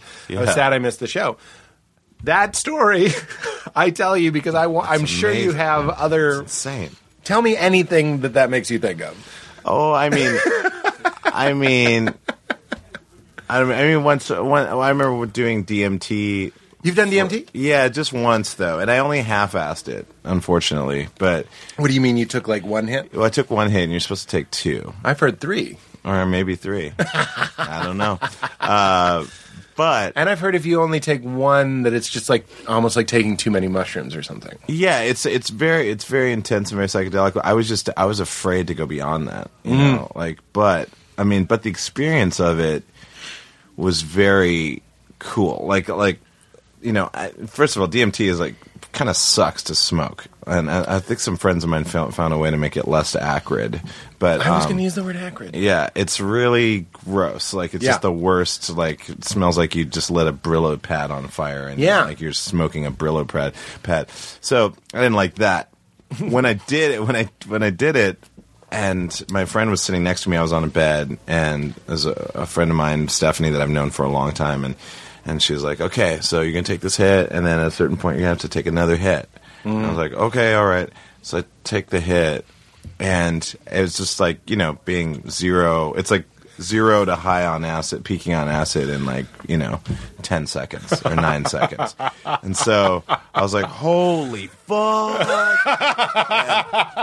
And then she's like, okay, now you have to take another hit. And I was like, I don't think I can. And I was just like really scared to take another hit.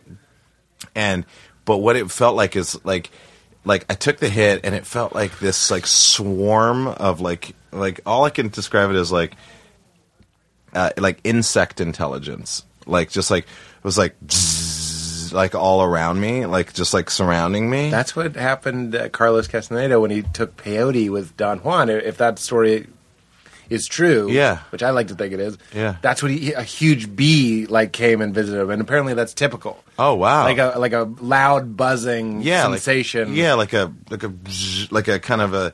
Just felt like it was all around me. It was like lots of different things. No, it just felt like it was one intelligence, but it was a collective intelligence. Woo. An insect, I would say, kind of in the sense that like how ants function and how insects like they move as one organism. Again, but they're singular, but they're also what I like to call collective individualism, but like they're all being one thing, and that one thing is very individual. Yeah, it's very individual, but they're also individual unto themselves. So, yeah. but it was like this. Is that what our cells are doing? By the way, basically, yes. Like not. Don't think about it too long, but yeah, yeah. So, they're all going like, let's keep being Reggie. I know. It's like I'm gonna keep being this thing. Yeah. It's like, well, I'm supposed to be this thing, and then other people are like, oh, God, I'm gonna get out of here, and just leave. They just leave, and get passed through, and whatever. They turn into some other form of energy. Yes.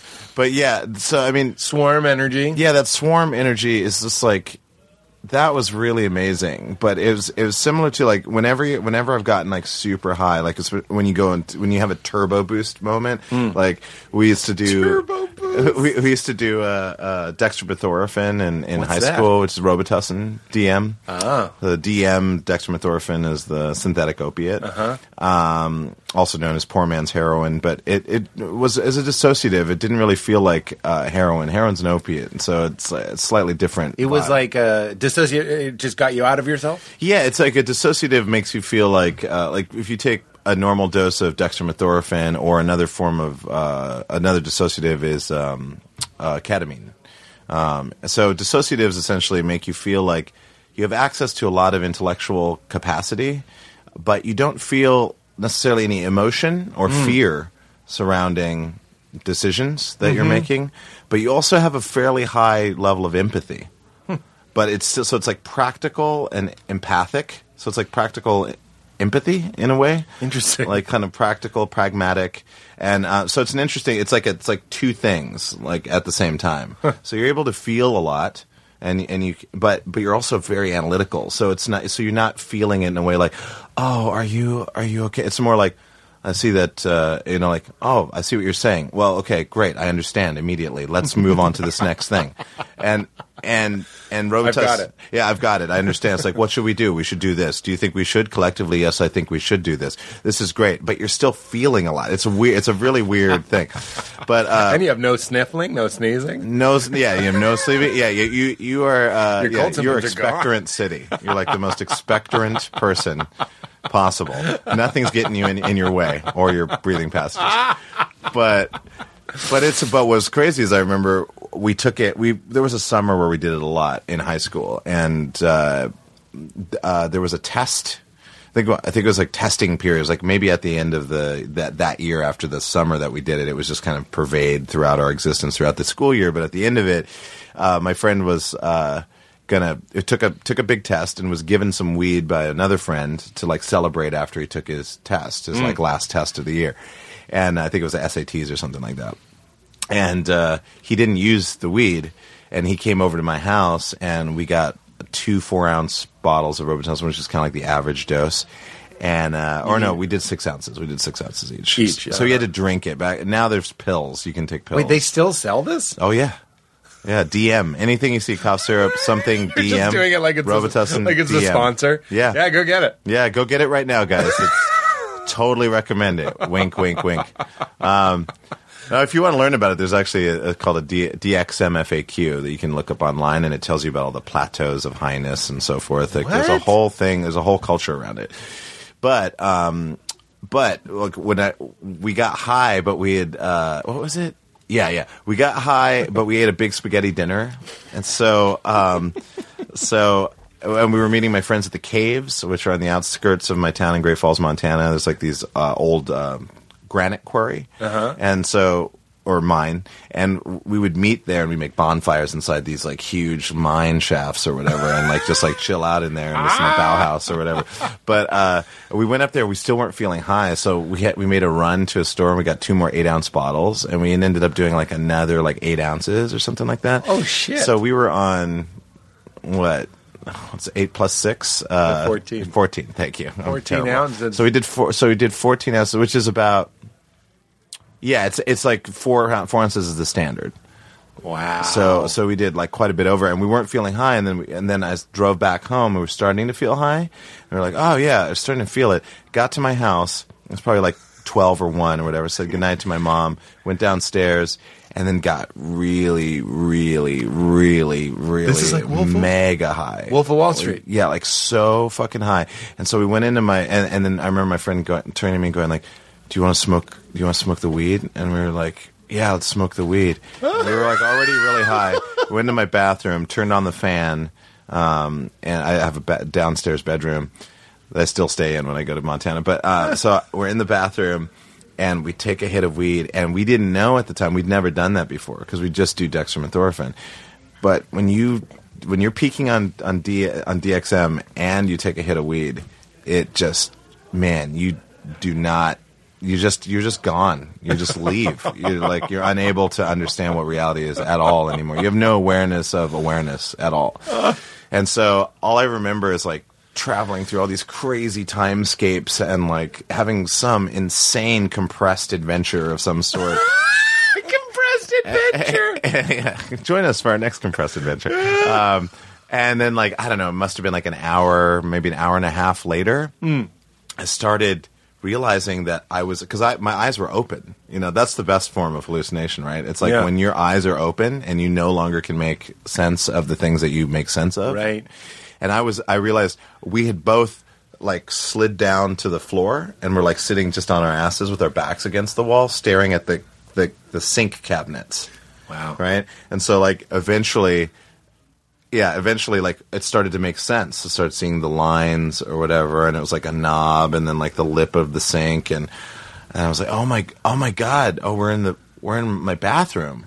Oh, that's where I am. I'm in the bathroom, and then like looking next to me, and my friend was there, and he's looking at me, and I'm like, where the fuck did we go? He's like, I have no idea, but we like discovered this crazy concoction. It was 14 ounces of Robitussin. Oh, 14 ounces, way too much. I do not recommend that. 1 hit of marijuana. 1 hit. Like, it was probably like 1 hit. But was the feeling weed, or was the feeling like, oh no? No, it was like something else. I mean, because Robitussin, it was just another thing. Robitussin is like, DXM is a very powerful drug. Like, it really takes over your shit. Like, you it's kind of hard to top it. Like you would never want to mix it with anything really, because it's so intense on its own. But weed, probably the psychoactive component in weed, the THC, did something to the neuroreceptors that just kind of just jacked and like opened up and magnified the feeling that the dextromethorphan dissociative factor was already like, saturating ourselves with. And then you went into a Doors album. Yeah, we just went into some other place, man. I mean, you couldn't even remember it. You know what I mean? It wasn't like blacking out, because we felt like we'd gone through a journey. Well, this is why maybe you thought of it, is I went to the Purple Planet, and I was there for a while. Yeah. And Val's voice was there, and I was there, but I had no body. Yeah. And that's why I was like, why is she telling me to breathe? It seemed petty. Right. Again, I love... I don't have to say that. That's a weird pop-up. Yeah. I love Valerie. I'm so glad. I would have been in big trouble.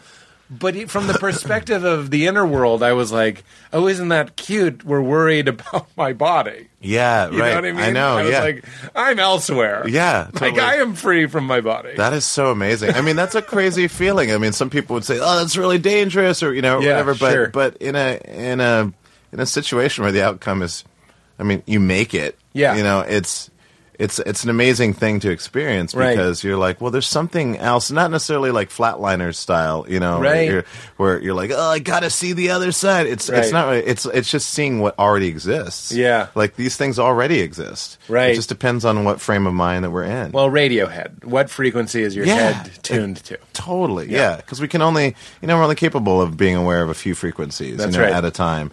And, kind of like looking at a map through a straw. It's like you can't comprehend the entire map. You can't keep all of that, So you have enough to like know where you're going to function. That's why those little shifts in consciousness, even if it is pretending something's a dream or pretending it's a simulation, is another one. Yes, can wake you. Like sometimes I like to go, I'm in Brookstone right now with a helmet on. Yeah, right. You know what I mean? And this is what I saw. I would be so much It just changes how you see.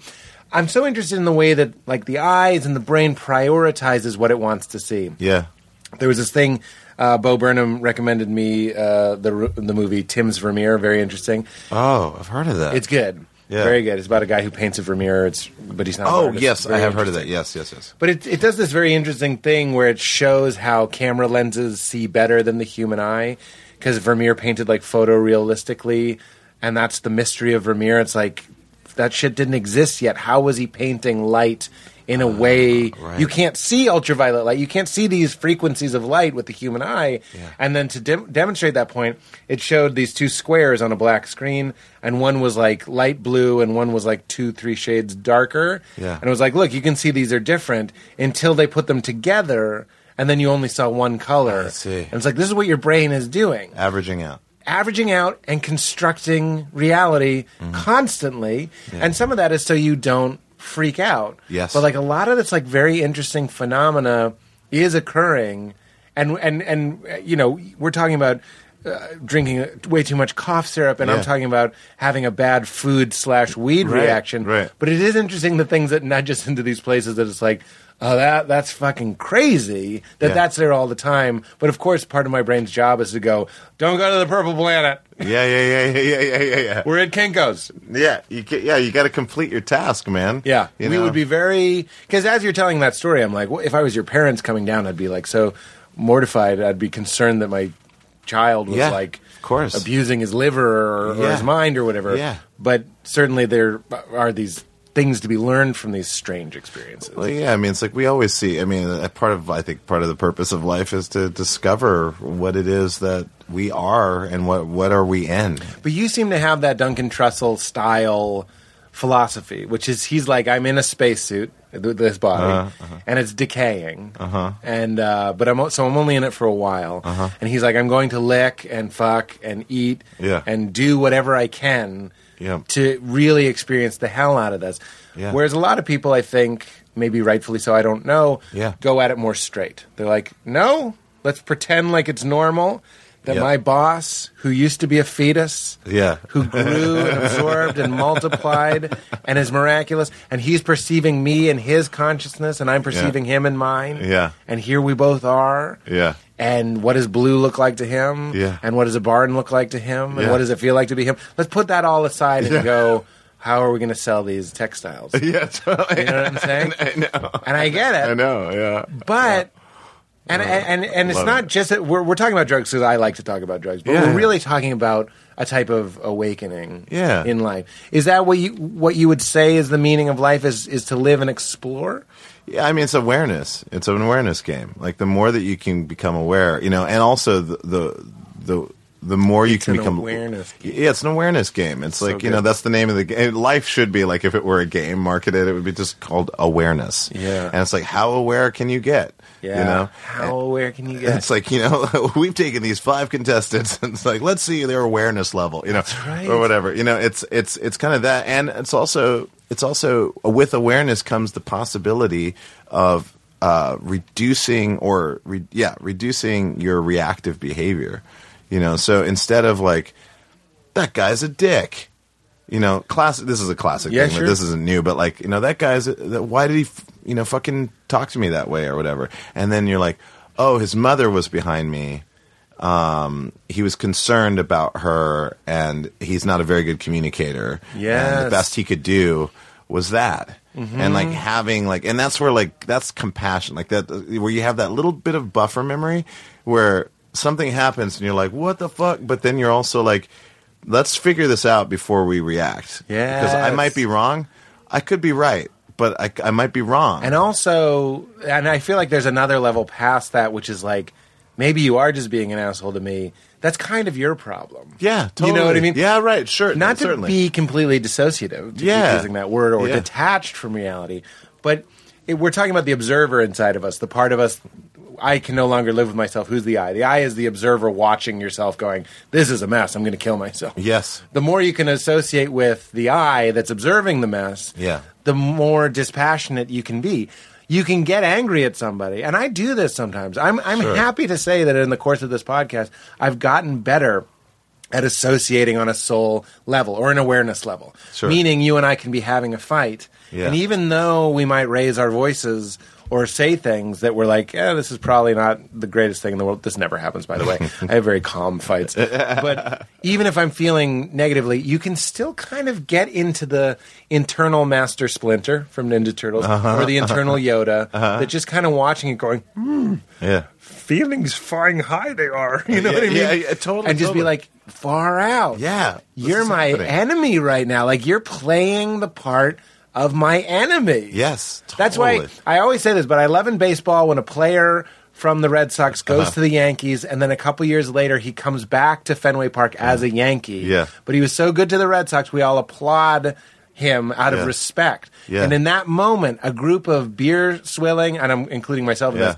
hot dog chomping morons, meaning me. I'm not saying I'm the smart one in the audience. We've all become this like sports audience, so we're just kind of very clan, very like go Sox. Right. In that moment, we transcend the whole game and go, yeah, but it's just a game, and it's just a uniform, and all of the rules are pretend. Let's honor the person. Yeah. You know what I'm saying? For making choices. And there's something that you can do in yourself where you go, I'm wearing a Red Sox jersey called Pete.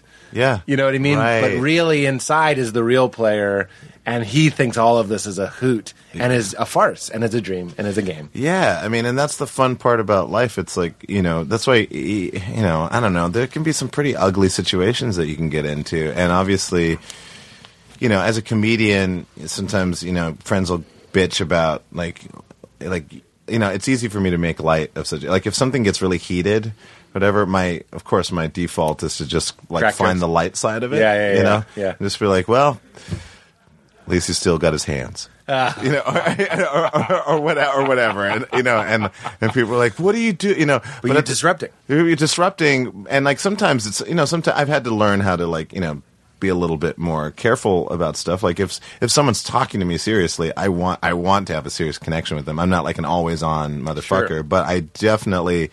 If I see an ugly situation, I'm like, this was a really cool thing that happened recently outside of, I think it's La Poubelle. No, not La Poubelle. Another French-ish restaurant in, I think, East Hollywood.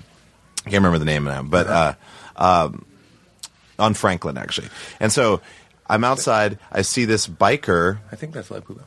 Is it La Right Poubelle? by UCB? No, not by UCB. It's maybe no. You know what? It's not Franklin. It's I mixed it up with. It's like if you're going down Sunset, like away from Micheltorena, and like you pass by the Sunset Junction and you're heading that way, which I guess would be northish. Yeah. It's like the second major street you can take a right on at the end of all that, like past the McDonald's and all that, like where the Vista Cinema is. So there's like a street you can take a right on, that kind of, and then there's the second street. It's another big street, and on that is like a bunch of like cute like little cafes, and restaurants, and a bookshop and stuff like that. Whatever that area is. Oh, sure, yep. So it was there, and we were having a snack or whatever, and I came out to get my car, and this guy, how did it happen? This biker basically, this biker stops in front of me.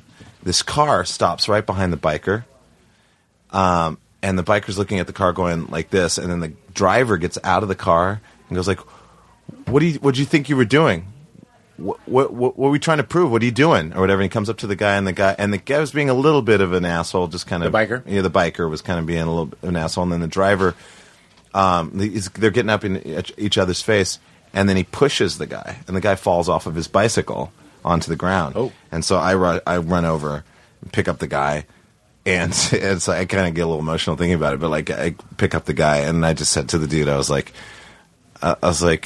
what, like, I understand, man, this guy probably did something to piss you off, and I understand that you're really angry right now, but you have a choice, and just kind of talk to him like that, back and forth with the biker and the guy. The biker was like, I was like, listen, you were kind of acting a little bit, like a dick, a little repugnant or whatever, and indignant, and you so be aware of that. And both guys were going back and forth, and I was like, wait, they're yelling this whole time? They were just like, they were, seething a little bit. And then I said to the driver, I was like, you should apologize to him. You're in a car, he's on a bike. You pushed him to the ground, or whatever. And the guy was like, okay, I'm sorry, man. Oh, my God. It was like, It was like so crazy. I was like, what? And then the guy and his friends are in the car going like, just get back in the car, man. Just get back in the car. And then he got in his car, and I think this is the funny thing. The guy in the car is like, I like your work, man. And then he got in the car and drove off, but made no indication that he knew who I was at all when we stopped. But it was like one of those things where I was like, it was like instinct took over, and I just like kind of had that buffer memory where I was like, let's solve this situation. Let's like try to activate both of these people's awarenesses. It's not going to, they're still going to have the adrenaline in their system. They're not going to get rid of that. Yeah. But they can like at least have that connection where we can burn off that adrenaline consciously. Yeah. It goes back to being an indentured servant to yourself. Don't give in to that. Don't be a bitch to your anger. Yeah, right. Oh, anger's here. I got to do what it says. Yeah. Yeah, I know. Be cool, baby. Be cool. I know, just be cool. It's much, and you know what? It's smoother. You look way better. Like when someone comes at you all aggro, and you're like, you know what? I don't need to be here. No worries, man. Another type of alpha. Old school alpha, punch in the face. Yeah. That guy can protect us from wildebeest. Yes, totally. New school alpha is going, all right, relax. Yeah. Relax. It's okay. That's like, it's way better. It's more fun, too. You'll still have that adrenaline. Yeah. You'll still be like, ugh, but... You know, I don't know, the bouncers, it's happened with bouncers where I've actually called a bouncer like a dick or whatever, and like, because I didn't have my ID.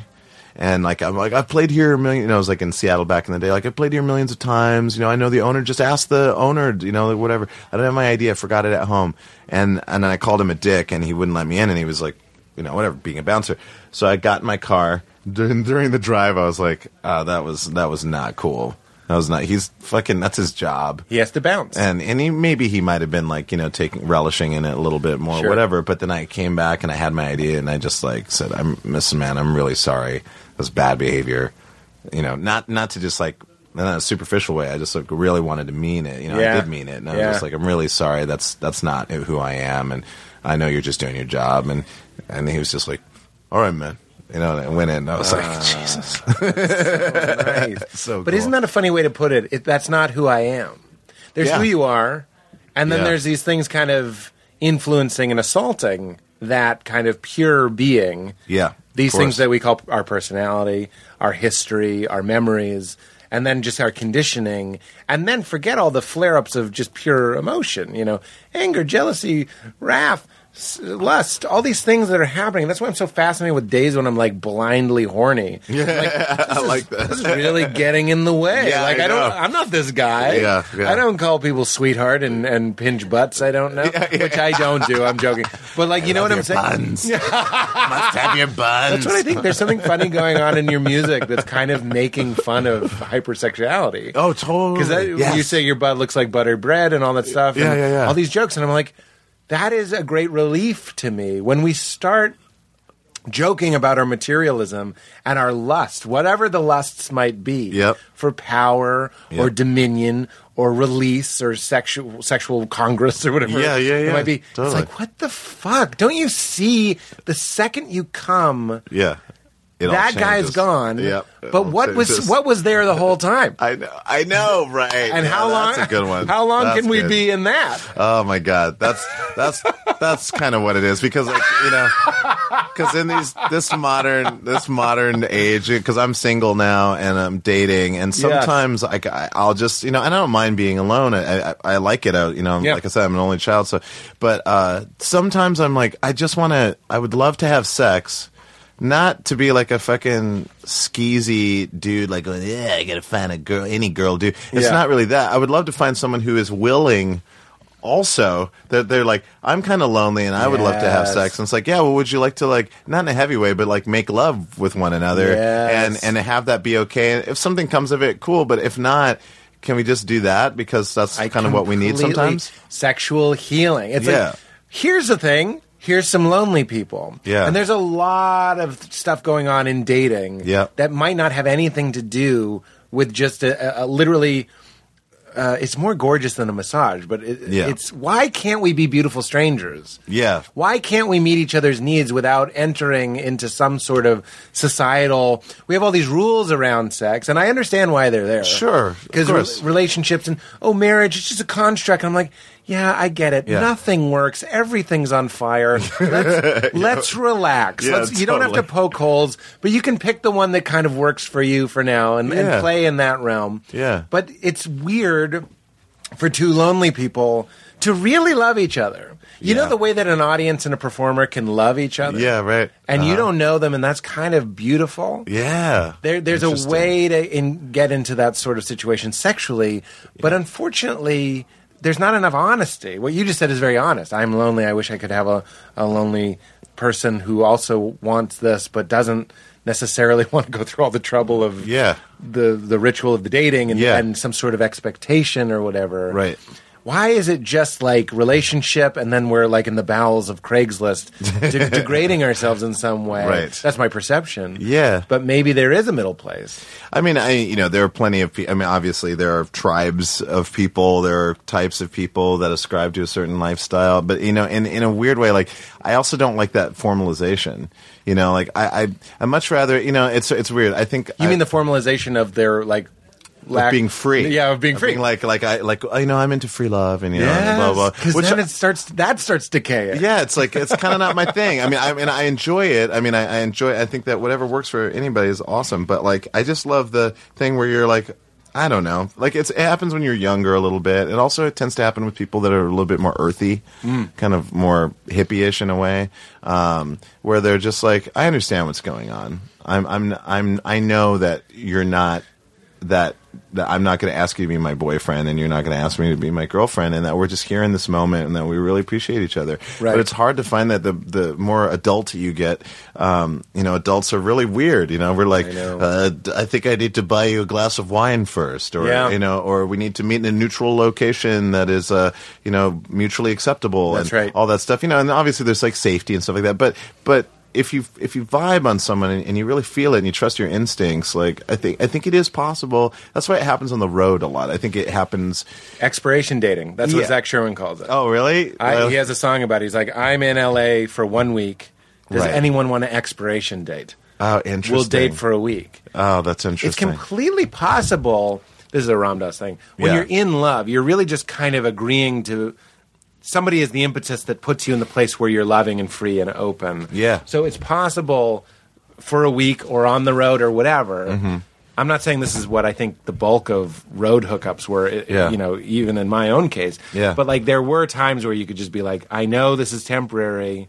I know it's just tonight. Yeah. And that actually makes it easier, potentially. This has never happened to me personally. Mm-hmm. But I could see it being easier to really be in love with somebody in the same way that you quietly know you could be in love with the Rite Aid cashier. Yeah. Or you could be in love with me. Or you could be in love with your mom's friend, Sandy. You know what I mean? It's just totally. like, you know that it's there. Yeah. But then we start kind of filtering and changing. And because love, I love that. I love your analogy with the example of the audience, in a way that's like, that's such a pure, easy thing. Like you go up there, it's you know what it is?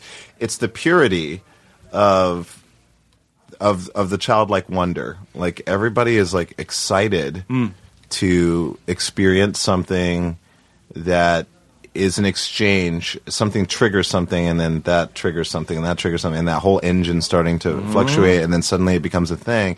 Like it's easier in art. It's much easier in art to have that feeling without it actually being that. But when it comes to person-to-person, interpersonal, it's weird. It becomes very complicated very, very easily. Yeah. And or you just have to you have to be very outward about what you are. Like, this is how I function, and this is how I'm into free love. I'm not really into that. I mean, I definitely for a girl that I dated once called me. She's just like, you're a lover. And I'm like, yeah, that is what I am. Like, I go out of my way to make sure that girls, if I end up hooking up with a girl, go out of my way to make sure that they know that I'm seeing them and that I want them to have an amazing time, and I hope that they want that for me too. And I don't want them to think like, it's another fucking asshole dude. Yeah, or like I don't like. I want to make want to make women, in my case, I like women, but like I want to make women feel safe and have a great experience. I was just telling Val, one of the great things about Val is I can tell her stories of other people. Oh, that's amazing. I know. I think she is my favorite person. She's not my favorite. She's not one of my favorite person. She's my favorite person. And I'll tell her stories, some like weird sexual thing. Not weird, exceptional. Yeah. I mean exceptional, some exceptional story. And it has twists and turns. And then I'm always like, and when I really think back on that night, it wasn't just railing each other. We weren't just like throwing parts. Yeah. There was like laughing, and there was like whatever. There was creativity, and there was presence, and there was when it was good. Yeah. Even though it was like, and I never saw that person ever again. Yeah. I didn't even get their number. You know what I mean? But like in that moment, or they didn't get my number, or maybe it was their call. Right, more like that. No, I actually don't think there was any rejection on either person's part. I have had instances where you have sex and then no numbers are exchanged because you're making the Tibetan sand sculpture and then you wipe it away. Right. Because fucking me is like a meditative sand exercise. Mr. Mandala. Mr. Mandala. But yes. Yes, go ahead. No, that was it. I just think, whatever. I mean, I think that I'm not, what it is, like, I'm always stuck between trying not to be an asshole. Sure. Like to be like a not an asshole. I want to say like a dog or something like that. Like road dogs or whatever. Like people are just like always scamming to find a girl. It's like I really love women. I've always loved women since I was a kid. I used to go girl watching with my dad. And when he was stationed in Spain, he would be in Spain. I'd be like 3 years old, like drinking an orange juice and like just looking at girls. Oh, and wow. and so I've always been fascinated. Always like going into my dad's old Playboys, vintage porn or whatever. I just really like ladies, and I love hanging out with ladies. Most of my friends are girls and ladies, human women. Yeah. And I like their have that in world. common. I like women too. I like their world. Yeah. I like where they're coming from. I like to know that I feel like I'm balanced. As a man, I want to be balanced on the feminine side. I joke with Val all the time that I'm 80-20. I'm probably closer to 60-40. I don't know. 60 feminine. I would say 60-40. Yeah. Is that right? I like For me. connecting. I like empathizing. I like talking. Yeah. And then I have a pretty aggressive. When I'm masculine, it can be pretty aggressive internally. Sure. It's not me going around yelling or whatever. I'm a man. Yeah. Where's a hammer? But like, I look at my masculinity kind of like a tool that you can be like, let's sick the man part on this task. Right. Totally. You know what I mean? Totally. I know my man stuff. It's like I know my gotta drive. Yeah. Love driving. Yeah. I want. Please allow me to pay for this dinner. Do you mind if I'm opening the doors for you all the time? It's not a power thing. It's not a power thing. It's just like as a man, I like the chivalrous, respectful aspect of being a man. And I know that a lot of feminists aren't into that. which you know what I would say to that? This is what I say to Val all the time when we were dating and all that. Is it's like, let me buy you dinner, but here's why. Because I'm trying. I'm a being. I'm awareness. Okay? I am in a man's body. Yeah. And I have a dick, and my dick does the fucking. Yeah. Okay? Yep, so there is a sort of aggressive thing associated with being a man. I'm not saying this is for everybody. This is for me. When we're fucking, I'm the one that has to have the confidence and the boldness to achieve. Dr. Gary Penn always says, an erection's an achievement. You achieve an erection. So you have to be kind of strong. Yeah. There's a strength. Believe me, there's strength in feminine. I'm just talking about myself. Yeah. There's a strength in that move. It's cocky. We literally call it cocky. Right. As a dick. He was being too forceful. Yes. You're being a dick. The bouncer was a dick to you. He fucked you. Listen to the language we use. Yeah. So anyway, I'm stuck in this system, for better or worse. Yeah. So occasionally I do things that are dick swinging moves. One of them is buying dinner. So with Val, she would be like, please let me get it, because she's a feminist. She's empowered. She's a gorgeous woman. But I would say, no, this isn't something for nothing. I get to feel like a big shot. Yeah, right. Don't you see? I know. Yeah, this is about my dick later. And that's not to say that I can't have women buy me meals. I can receive. I like gifts. Sure, I'm similar. And I'm all about throwing away all these roles. Yeah. But if we're really going to do something as crudely masculine and feminine as fuck later, I kind of need all the help I can get. Let me open the door for you. Let me buy the meal, because I'm trying to get into a place where it makes sense to be like, look at my rod. You know, like, because men, and I make this is the counterpoint to that, men are cowards. I say this with love. Yeah. We scare so easily. Like, I'll speak for myself. Yeah. I scare easily. I'm not just talking about losing erections. I'm just talking about, like, I'm vulnerable way more than I've seen a lot of women in my life. My feelings can get hurt more easily. Yep. Yet, I'm stuck in the physiological sensation of dick and fucking. Dick and fuck. So, men, maybe tattoos and I'll wear a pumping iron t-shirt and I'll drive one of Freud's dick cars. And it's all this sad move, you know. The neck tattoo is just me going, I need help. I want to stay in the man place. So you know what I'm saying? Yeah. So it's not real strength. It's this fucking game that I have to play. So let me buy you dinner. Yeah, I know. I like it. I like that point of view. Yeah, because it's actually a weak move. I think it is. But it's also the strong move is getting dinner bought for you and then fucking the guy. Yeah, right. I don't know. Well, but that's also the thing I don't want a girl to think. Like, I'm buying you dinner. You know what it is? Some part of it for me is like I like to do those things because I enjoy them. Because for me, it's like I respect you. I value. Like, in a way, I feel like I'm trying to make up for all the stupid shit that men have done to women. I hear that. So I'm like, me doing this isn't me trying to assert something over you. It's just to give you appreciation, for who you are, and not to just like isolate you as just like woman. It's like, obviously you're a being, and we're like kind of, a man and woman, whatever. But it's just kind of like, here's my appreciation for what you've done, as in totality, and then on top of that, there's a certain amount of playfulness. You know, so if the woman is comfortable with it, there's kind of this nice, like, I'm receiving that.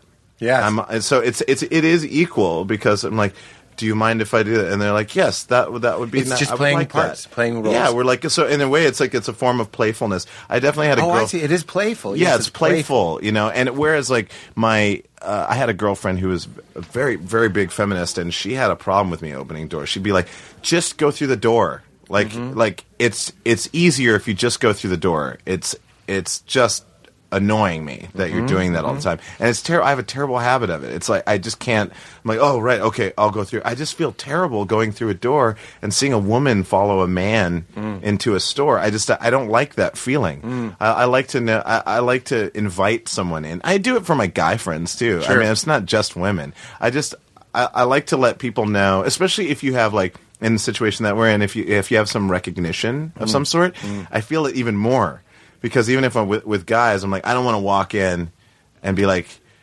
hey, the Kanye of these guys, yeah, like you don't want your entourage to open the door for you. Yeah, these are my friends. Yeah. And I'm going to treat my friends with respect, and sometimes my friends open doors for me. It's like it's fine, but like I like that. Like, let's be chivalrous to one another. I'm going to wait a second. You go by, then I'm going to go.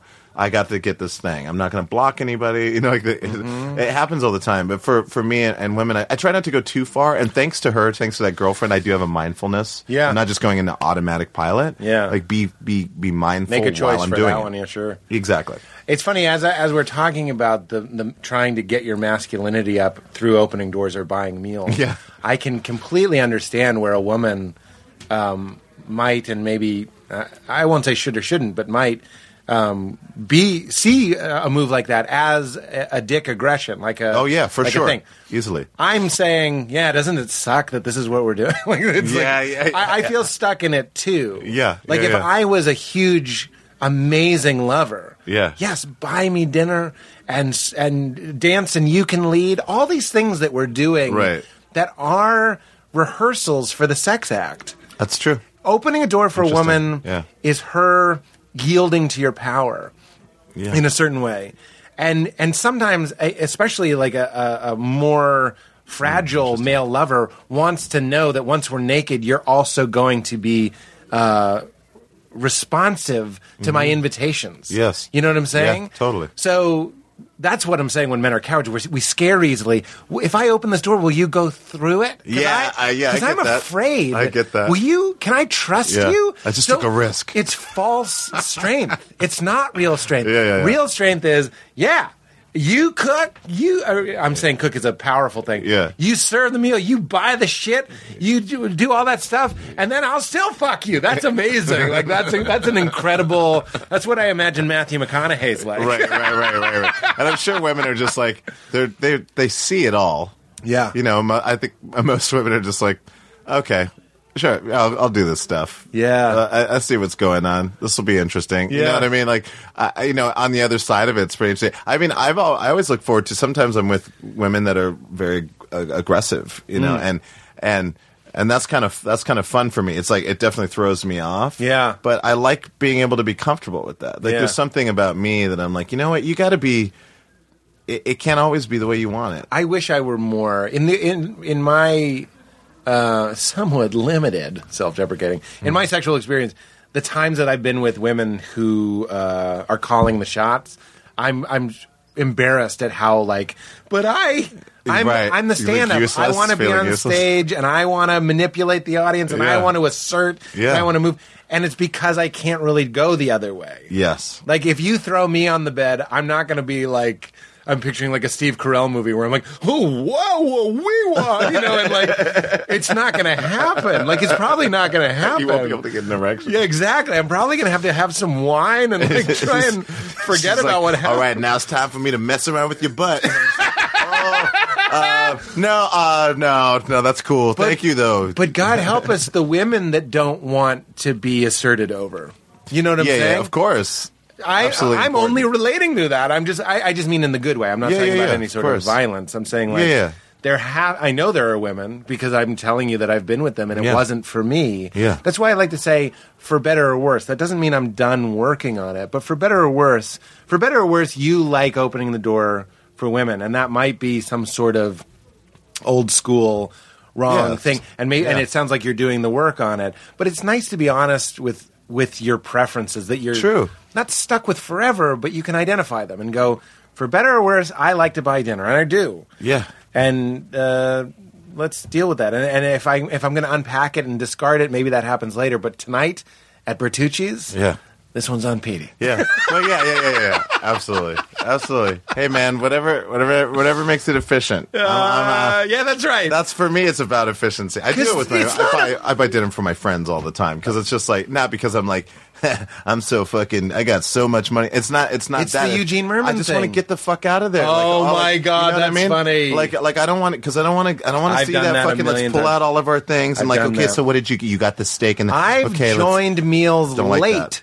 Only had like a tea and bought the meal. Yes. Because it's time to get the fuck out of here. Yeah, man. Just like make it simple. Yes. You know? It's like the opening the door and buying the dinner sometimes for me it's more like just to keep it fluid. Yeah. So if we're understanding this, if this is okay, if this arrangement's okay, it just keeps it fluid. I'm not expecting anything from this. Yeah. Like that's the thing I want. Like a girl that I'm out with, I want them to know I'm not expecting, because I do this, I'm not expecting you to sleep with me. Right. That's what I want them to understand the most and feel that, so that they feel safer. And even if we don't even fucking kiss and then we just had a nice dinner, I'm totally happy with that. And that's a form of practice. It's like, can we play Tom Hanks and Meg Ryan for fun? Yeah, totally. Yeah. None of us think any of this is real. Yeah. And that's really my zoomed out point too. It's like, none of this means anything. None of it is real. It is a dream, and it's weird that you're stuck as Reggie in this version of this dream, and you're Reggie's date. Yeah. What the fuck are we doing? This is one way we can play. Yeah. There's another way we can play. You can be the lonely people on Craigslist that just make love and light candles and fall in love and never see each other the next day. There's lots of different ways to play. Any way you want. And any way we want. But hopefully everybody will feel comfortable and good. Two straight men talking about women's issues. Straight, trust us. with our agendas. I'm not horny at all today, so I'd like to think I'm in my 60. I'm in my 60. Yeah. I'm okay. I'm pretty. You in your mellow. 60? I'm in my 60. Yeah, I'm in my 60. I'm strongly in the 60 for sure. In your 60, bro? I think I need some white tea. Oh, my God. I want a shirt that says you in your 60, bro. Yeah, totally. That's so funny. Well, we've been dancing around the idea of God, kind of the whole conversation. Those are the ones that I like. You're really I know. No. I just freaked out because my watch was in like airplane mode and it didn't change from the last time zone. I was like, that is impossible. Anyways, go ahead. That's funny. My watch is in airplane mode is a thing that we say now. Yeah, I know. That's Sorry, so my watch is in crazy. airplane mode. I really do apologize, guys. I know the captain is so mad at me. Oh, my God. You have to turn your watch off for flights. We live in a weird world. So we've been kind of talking about awareness and consciousness. So we don't. Yeah. We can talk about this however long or short you'd like to, and then I have a fun thing for the end too. Let's try it. But God as an idea, where did you start? Where did you end up? Well, God as an idea? Yeah, God and religion. Oh, and, gotcha. And life and afterlife and meaning of life and ethics. Where are you? Well, I mean, I grew up Catholic. Oh, wow. So, I went to church till I was probably like 15 or 16 or whatever. I mean, I liked going, but I didn't necessarily believe in all the stuff, like, the literal aspects of the stories and parables. But I loved the atmosphere of it. I liked going to church and hearing the reverberance of, especially in a Catholic church. They got it right. Yeah, they got the bench sounds and people walking or whatever, and the priest's voice inside there. Click, clack, yeah, the echoing footsteps. All rise, kneel, sit, turn the page. Well, and like. There's a lot of sounds and smells, incense and holy water smells like a little bit of rosy kind of and I like those wafers. So there's a lot that I liked about and the good with the guacamole. Oh yeah, great. Not very strong though. Kind of have to go with a direct dip on that. You can't scoop with that at all. Direct dip.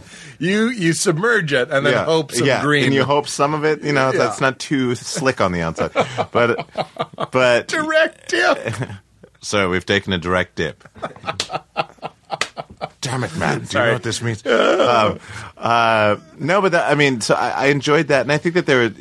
I mean, I definitely believed some form of it. Like I was growing up, I'm sure. My mom's still a Catholic, Roman Catholic, but. Mm-hmm.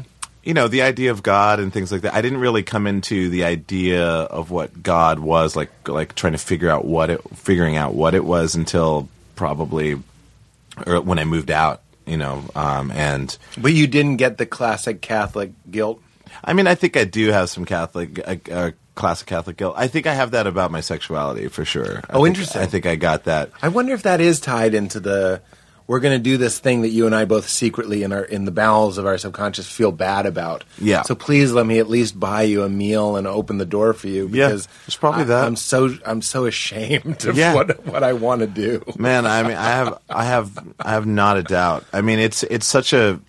I mean, things get wired so early, and and shame and guilt and those things they manifest in different ways. And I think I had stuff like that. I remember my father saying to me, he was like, after you get married, sex, it's nice. Sex is better because it doesn't feel as dirty. It doesn't feel like you're getting away with something. And I was like, whoa. Wow. That was a loaded one. Whoa. That was a loaded That one. is kind of heavy. That's heavy. Yeah, I wish as a kid, if I just looked at my dad and went, that's heavy. Yeah, that's heavy, man. But that's the sort of stuff that it's like a normal thing in the church kind of world to maybe say. It was kind of a... I think so. I think so because it's a way to reconcile that you have these intense feelings and desires, and but you got to wait for the right situation, for it to be real or legal. Yeah. And I think that barely legal. Barely legal. Am I right? Barely 18. Oh God! It's like, isn't that just 18? Barely 18. I think it's just you're 18. You're 18 or you're not. You're almost not 18. Check out these almost not 18-year-old girls. Oh God! This is like very narrow, small pool. It's so funny, but overt sexuality like barely legal, which is so like we know what you want. You want someone who just turned 18. Yes, I understand that the church steps in to be like, guys. Yeah, I know, totally. Settle down. Oh my God. Like, I don't think it's completely wrong because I'm so embarrassed by, like I said, by our desires and these temporary emotions and stuff. Yeah. I kind of don't always mind that there's somebody in a robe going, relax. Yeah. No, I mean, that's the cool thing. I mean, the cool thing about church for me was like community. I grew up going to Sunday school with the same crew of kids, basically for years and years and years. And we, kind of grew up together. Yeah. And that was awesome. And, in my upbringing, my church was actually kind of progressive, even though it was Catholic. Like, we had like some really amazing CCD teachers, who allowed us to question the parables, and some of them were like, yeah, that shit probably didn't happen. And it's like these are examples. You see the sneaky Catholics. Yeah. There's more of them than you know that are like on the metaphor tip. Yeah. On the like, there's literally true, and then there's like this special kind of not literally true. Yes. But more than literally true. And it's like in Religulous, he meets the guy that's just kind of like, he's a Catholic priest. He's at the Vatican, and he's the one that's like, relax, Bill. Like, he's like the hippest one. Yeah, totally. So the highest church, the most uniforms, the most ceremony, and then secretly, like, quiet liberals existing there, I think is so fun. Because I think to me, when you think about, like, as a kid, when I thought about Jesus, it's like it's such an ineffable thing, right? It's like you've got, like, 2,000 whatever years of, like, people guessing 150 years before we even attempted to write it down. Yeah, right. Yeah, exactly. After his death. Yeah, that's right. And so, like, you've got this 150 years. That's like you and I. It's like he was dead. Writing the first book about the Civil War now. Oh, yeah, right. If you and I started writing about the Civil War, and all we could do is go and interview old people who remember somebody that was there. And that would be the gospel. Yeah. Oh my God. It's so insane to think about that. It's it's so like, and of course, like, there's the Old Testament, and it comes in, so it's like this composite of like all these various ideas, and that's kind of around, depending on the religion, it's kind of centered around Jesus, and Judaism, it's not, but he's there. But like, so the idea of like writing down oral stories, or stories, and then kind of editing them, and then canonizing it, and saying like, well, this is it, we're done. And taking not including certain gospels and stuff like that. Like, so the funner ones. Yeah, the funner ones, the more fun ones, the more ones empowering ones. Oh, the ones that question, the trippy ones. But Jesus was a hard one to like figure out, because when you go to Catholic church, you just see that like, the stabbed guy on the cross, and you're like, that really sucked. So. But I think in a way, like the priest, like what you were saying with all the ceremony and stuff like that being really lax, kind of like that's the best. When I met like a nun that was really cool, I was like, oh, that's great. She's not holding on so tightly to the religion that she's judging others and being a dick to other people. Because that happens for sure, and that to me probably informed me like, oh, that's a way you can study something, and you can know about it, and you can talk with other people about the things that you're learning together. But you also know that you don't have to be a fucking tyrant about it. That there's room for interpretation. That there's there are other ways of approaching it, and I think that for me growing up was really important. I felt really lucky about that. That's amazing. Like I felt like that was like Great Falls, Montana. It was very progressive, and I like that. And so I do, and I got confirmed and all that, and but. So that for me growing up, I was like, well, what's Jesus? Who is this guy? It's called confirming. Yeah. You make the reservation. Yeah, you make the reservation. Child, yeah, but then they call. Yeah, are you coming? Yeah, I'll confirm. Yeah, you're confirmed. You have a reservation in heaven. Yeah. So you're okay. You can call. There are those restaurants in L.A. I hate them. They call you the day before. To confirm. Like, I called you today. Yeah, we already set the reservation. And that's in my calendar. And that's how God is. Yeah, and that's how God is. God's totally like that. God. Yeah, that person being, wherever it is. God is exactly like Gracias Madre. Jesus. Yeah, totally. Jesus. Jesus. Jesus. Oh, Jesus. Oh, Jesus. Saints be praised, Lucky Charms. The most racist Irish thing. We're in the golden age of Italian and Irish racism. Yeah. That's in 50 years, it'll be so offensive to go, it's a me, Mario. But right now, it's fine. It's totally okay. It's fine.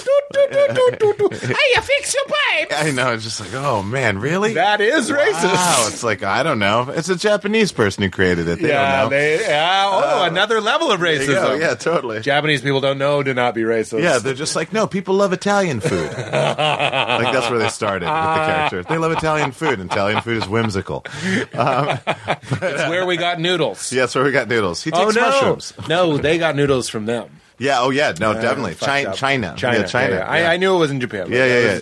Being vague with my Asian. Yeah, the Italians got... Yeah, so, it's tit for tat. Yeah. Tits for tats. Tits for tats. Is there a place called Tits for Tats? Because there would be like a strip bar that also does tattoo, like a tattoo parlor called Tits for Tats. Oh, my God.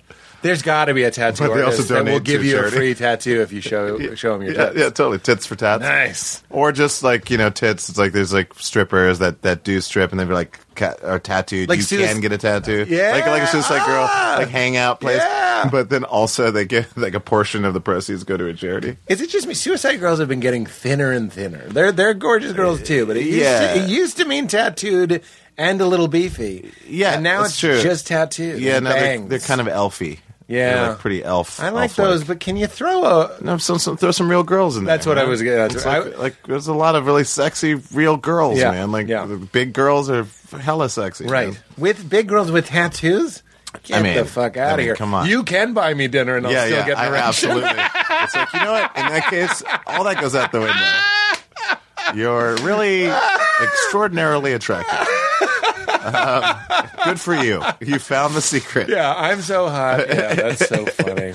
Yeah, but all right. Anyways, that's it. That's basically it. Like, and then I just kind of researched every religion possible to try to find all the commonalities in them. Oh, really? Yeah. And you say hang out in theosophical libraries. Have you read The Perennial Philosophy by Aldous Huxley? That's a book that purports to do that. Oh, wow. It's so dense. I read it I read a page and then I earmark.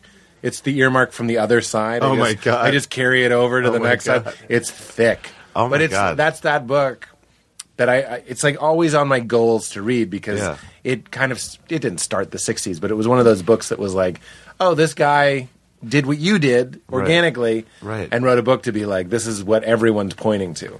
They're all pointing to the same thing. But it's not written like you and I are talking. It's written like, in the bequeathment of the... It's not Old English, but it's very hard to read. Yeah. It's very intellectual. It's very thick. It's like a soup that you could serve on a plate. Yeah. You know what I mean? Right. It's like, is this frozen? It's like, no, that's how it is. Okay. So you researched all the religions and you found did you find a commonality? I mean, the commonality is just like the basic tenets, like do unto others as you would yourself, take care of yourself first, develop a good relationship with yourself, and then you can do good things for others. And, try to have compassion and empathy and learn from your mistakes. Like, I mean, it's all common knowledge. Yeah, sure. Mindfulness, awareness, all of that stuff. I mean, any religion basically has that at their core of some version of it. But when you get into that real trippy who am I stuff, when people are like, the great question of existence is who am I? Yeah. Those people don't mean like exploring and cataloging your personality. They mean trying to figure out, when I say in my mind, who am I, who's asking? It's what we've been saying the whole time. Yes. So are you kind of on that tip that we're all kind of small pieces of divinity? Well, I think I like to think of it as we're collective consciousness. It's like the holographic consciousness, that idea of like... What is that? I don't know. Well, there's a book called The Holographic Universe, and there's people talk about holographic consciousness, which holograms are interesting because they kind of, I mean, this is my basic understanding. Early holograms, like a true holographic plate, like when you see a hologram and you're like, wow, it looks 3D, but it's the Last Supper. But it's taken like in the original way that you would do a hologram, not like now we do this volumetric capture, which is like cameras all around optically capturing depth information, and then you can like use that and put it in VR or AR or whatever, and you can walk around it and it's all captured. And you're like, oh, that's. But holograms that used lasers and then the way on that they flat were, paper. Yeah, and to make those plates that you would see, at carnivals. Yeah, carnivals, or even like in on credit cards and stuff like that. Like those holograms, right? Oh my God, So, that's like a trick. Yeah. Go out with me if I can prove you have a hologram on you right now. Yeah, totally. I do not. Show me your Visa. Yeah, totally. Use it. Yeah. Use it, humans. Especially you lesbians. I don't know why. It's like, yeah, that's something lesbians would love. Especially you lesbians. Hey, you lesbians. Yeah. Yep. No, I mean, but that idea of like collective consciousness, that time exists and like you exist kind of simultaneously, or everything exists simultaneously everywhere, and yet is localized to a point of observation. Like that idea that everything is made of energy, and we're feeling things not necessarily locally. Like, the feeling that you get, or that gut feeling that you get, might be happening somewhere else in the universe. Or you think it might be a mixed signal? Yeah, exactly. Or it's just the way that things are wired. Like if you think of the universe, the entire universe. Whenever you look at pictures of solar systems and nebulas and suns that are like, they're being pulled into a black hole or whatever. These are like real things, observable things. It just looks like a bunch of cellular life. You know, everything is cellular. Look at planets. There's it's like another zoom out. Yeah, it's a total zoom out, and you're like, well, what's the organism we're living in? Like we must be part of an organism because it just keeps. It's as far that as was we a know, great it's one infinite. in Some. Did you read the book Some? So it's like 40 versions of the afterlife. And one of them, I forget how he ties us into the afterlife. It's the idea that we realize that we are in a body of something. And therefore we have to be very, very quiet. Because there was this other planet that was very loud and kept trying to find out what they belonged to. And it was removed like cancer. It became like this thing in the body. And they were like, well, what the fuck is that? Right. So that thing went to the doctor and had it removed. So the planet that you wake up on when you die is this planet where everyone's like, that's awesome. But there is something. There's something that feels right on about that, where it's like, look at cells, and to a cell, or look at an ant. Yeah. Mm-hmm. And when we look at these things that make up these other things, there's this recurring. People love that in geometry. It's like these shapes recur naturally in everything. Or, there are even people, you cut open a peach and it looks like the sun, and there's all these like little stories happening. Fibonacci sequence, fractals. Fractals. Yes, exactly. And then I'm not sure if this is true anymore, but that they used to think, I'm not sure if it's true. So Google it. Okay. But it's the idea that the way that electrons move in an atom are similar to the way that planets move around the sun. Completely. It sounds great. I've had that said to me as fact. And then someone recently said that wasn't true.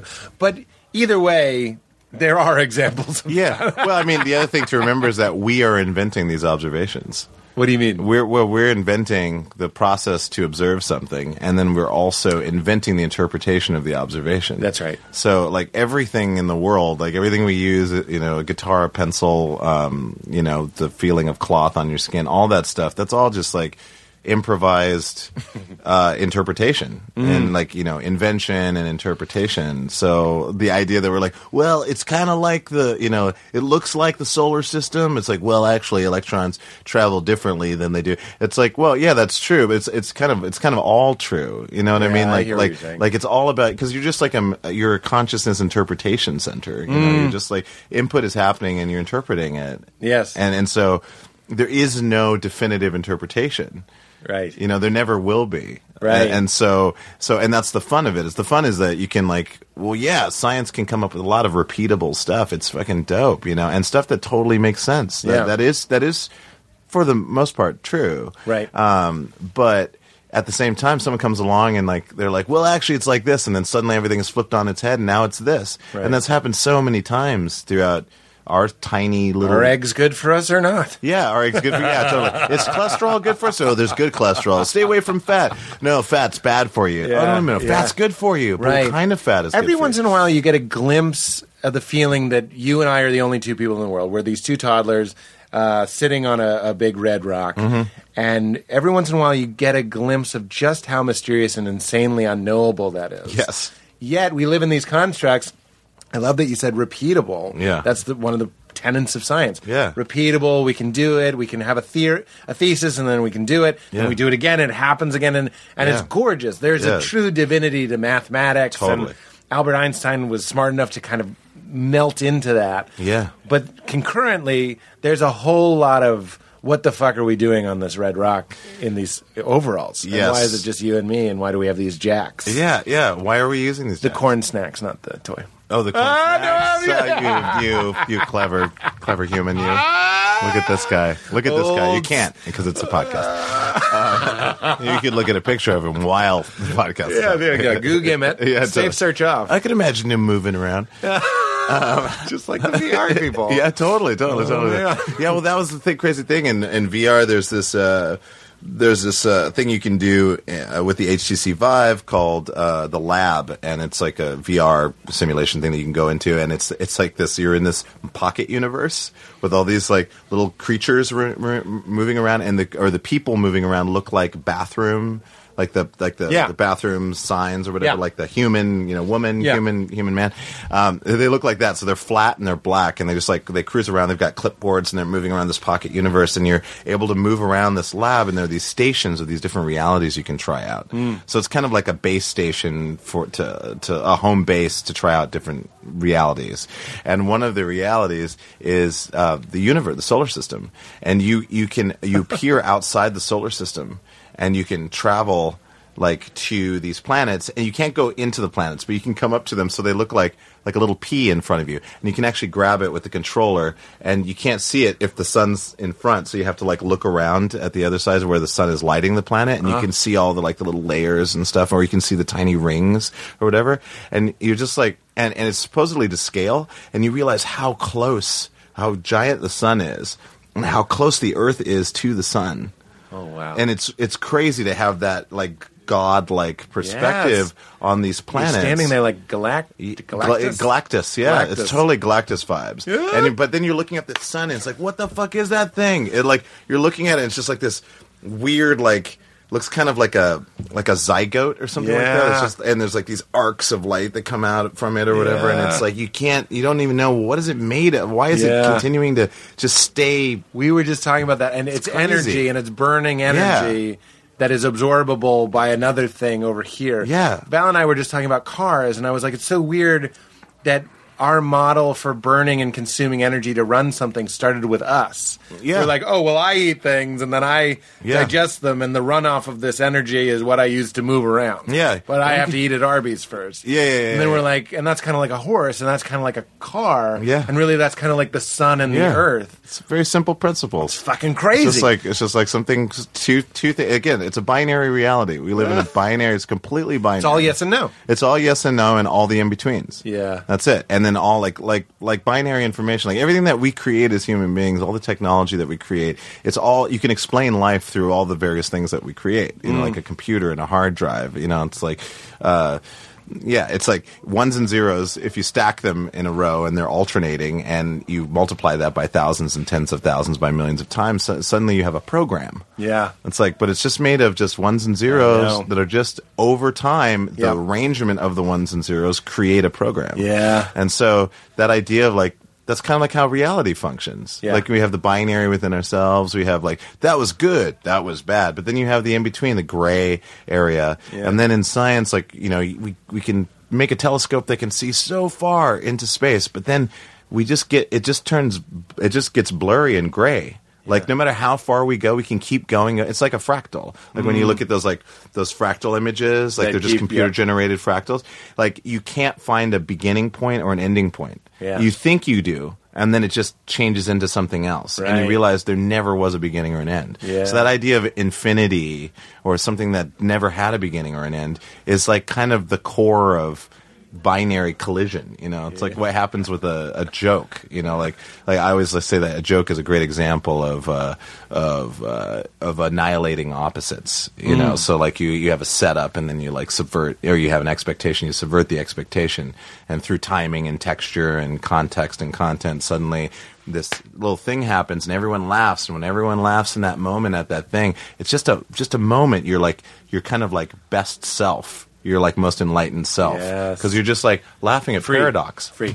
You're a free person. Free. Yeah, you're a free person. You're enlightened. Yeah, totally. You're enlightened, and that's why humor is so incredibly important, and why people are scared of it, and why it's dangerous to people who hold control. Wow.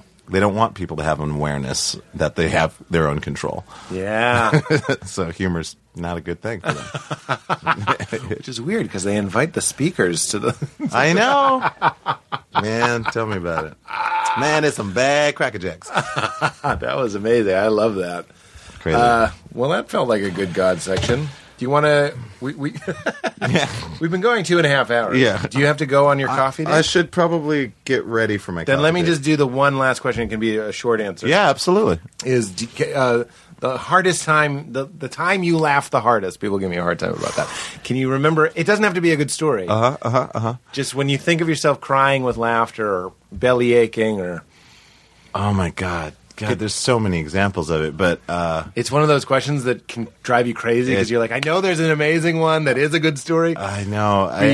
Just anyone. I think probably... Well, the first time I remember, like, losing my shit laughing as a kid was watching a PBS telethon, fundraiser or whatever, and them talking about Monty Python. And I was like, what's Monty Python? I don't know. And then they're like, up next we're going to be showing the Holy Grail, Monty Python and the Holy Grail. And all I knew is that it was about like knights and stuff like that. And I loved medieval stuff as a kid. And so I was like, oh, it's great. It's going to be a medieval movie. This is going to be so cool.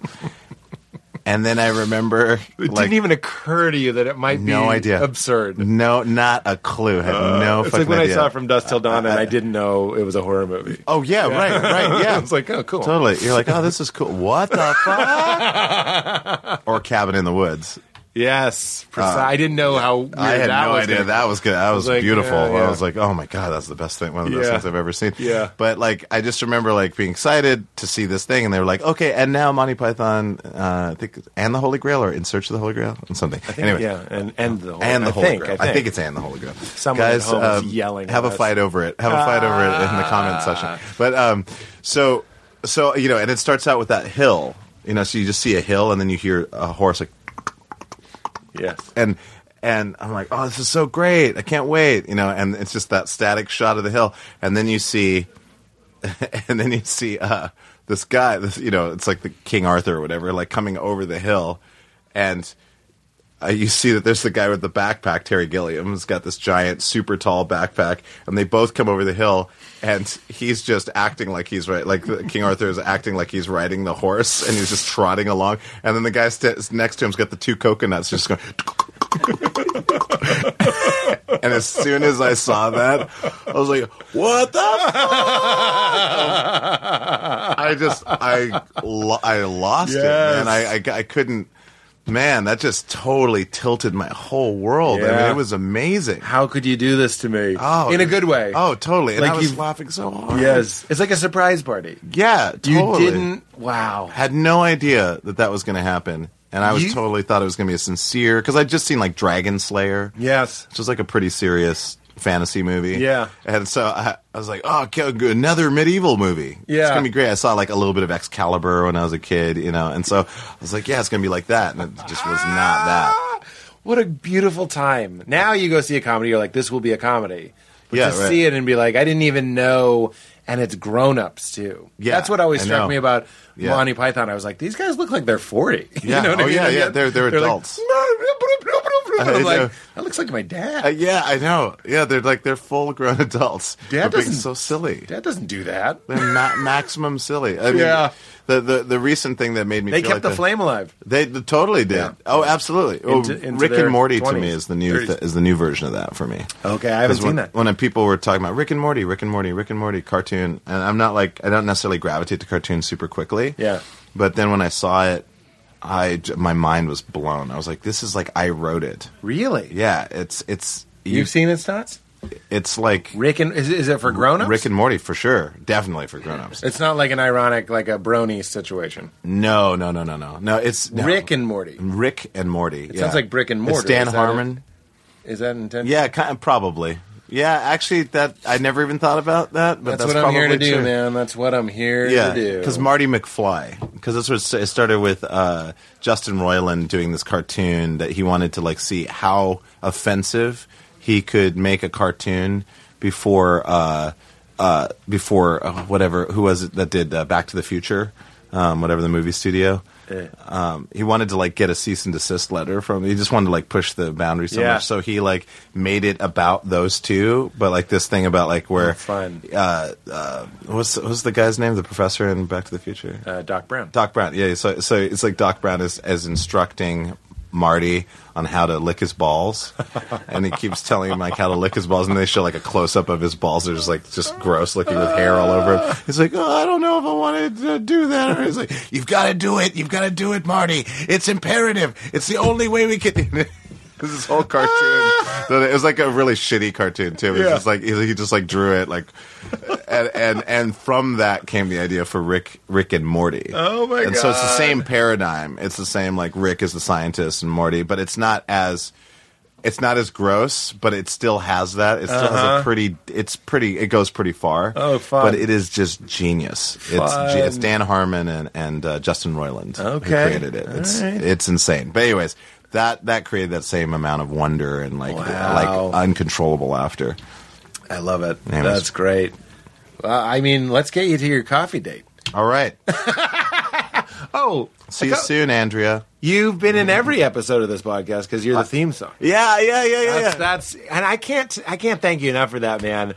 I can't believe you did it. I still kind of can't believe you did it. Are you kidding? I mean, I appreciate it, but you were very busy at the time. You're always busy. And I was like, and I know a lot of people ask you. Oh, man. And you did it. And I think it has, I don't know, let's not put a value on it, but I think it has something to do with why this show took off. Like something more than the sum of its parts is that people like the song. So I'm really grateful for it. Oh, man. So thank you. My pleasure. I'm a huge fan of yours. I always have been. Man. So that was we didn't even talk about our history. It. We could have talked about New York and comics and all that shit. Let's do another one. We'll do another one, absolutely. Would you say keep it crispy? Yeah. Hey, guys. Keep it crispy. That's excellent. Thank you, Reggie. I love you, man. You're great. I love you too, man. Let's get out of here. Wow. I'm so crispy. My ice game make you haters wanna get me. Now leaving Nerdist.com.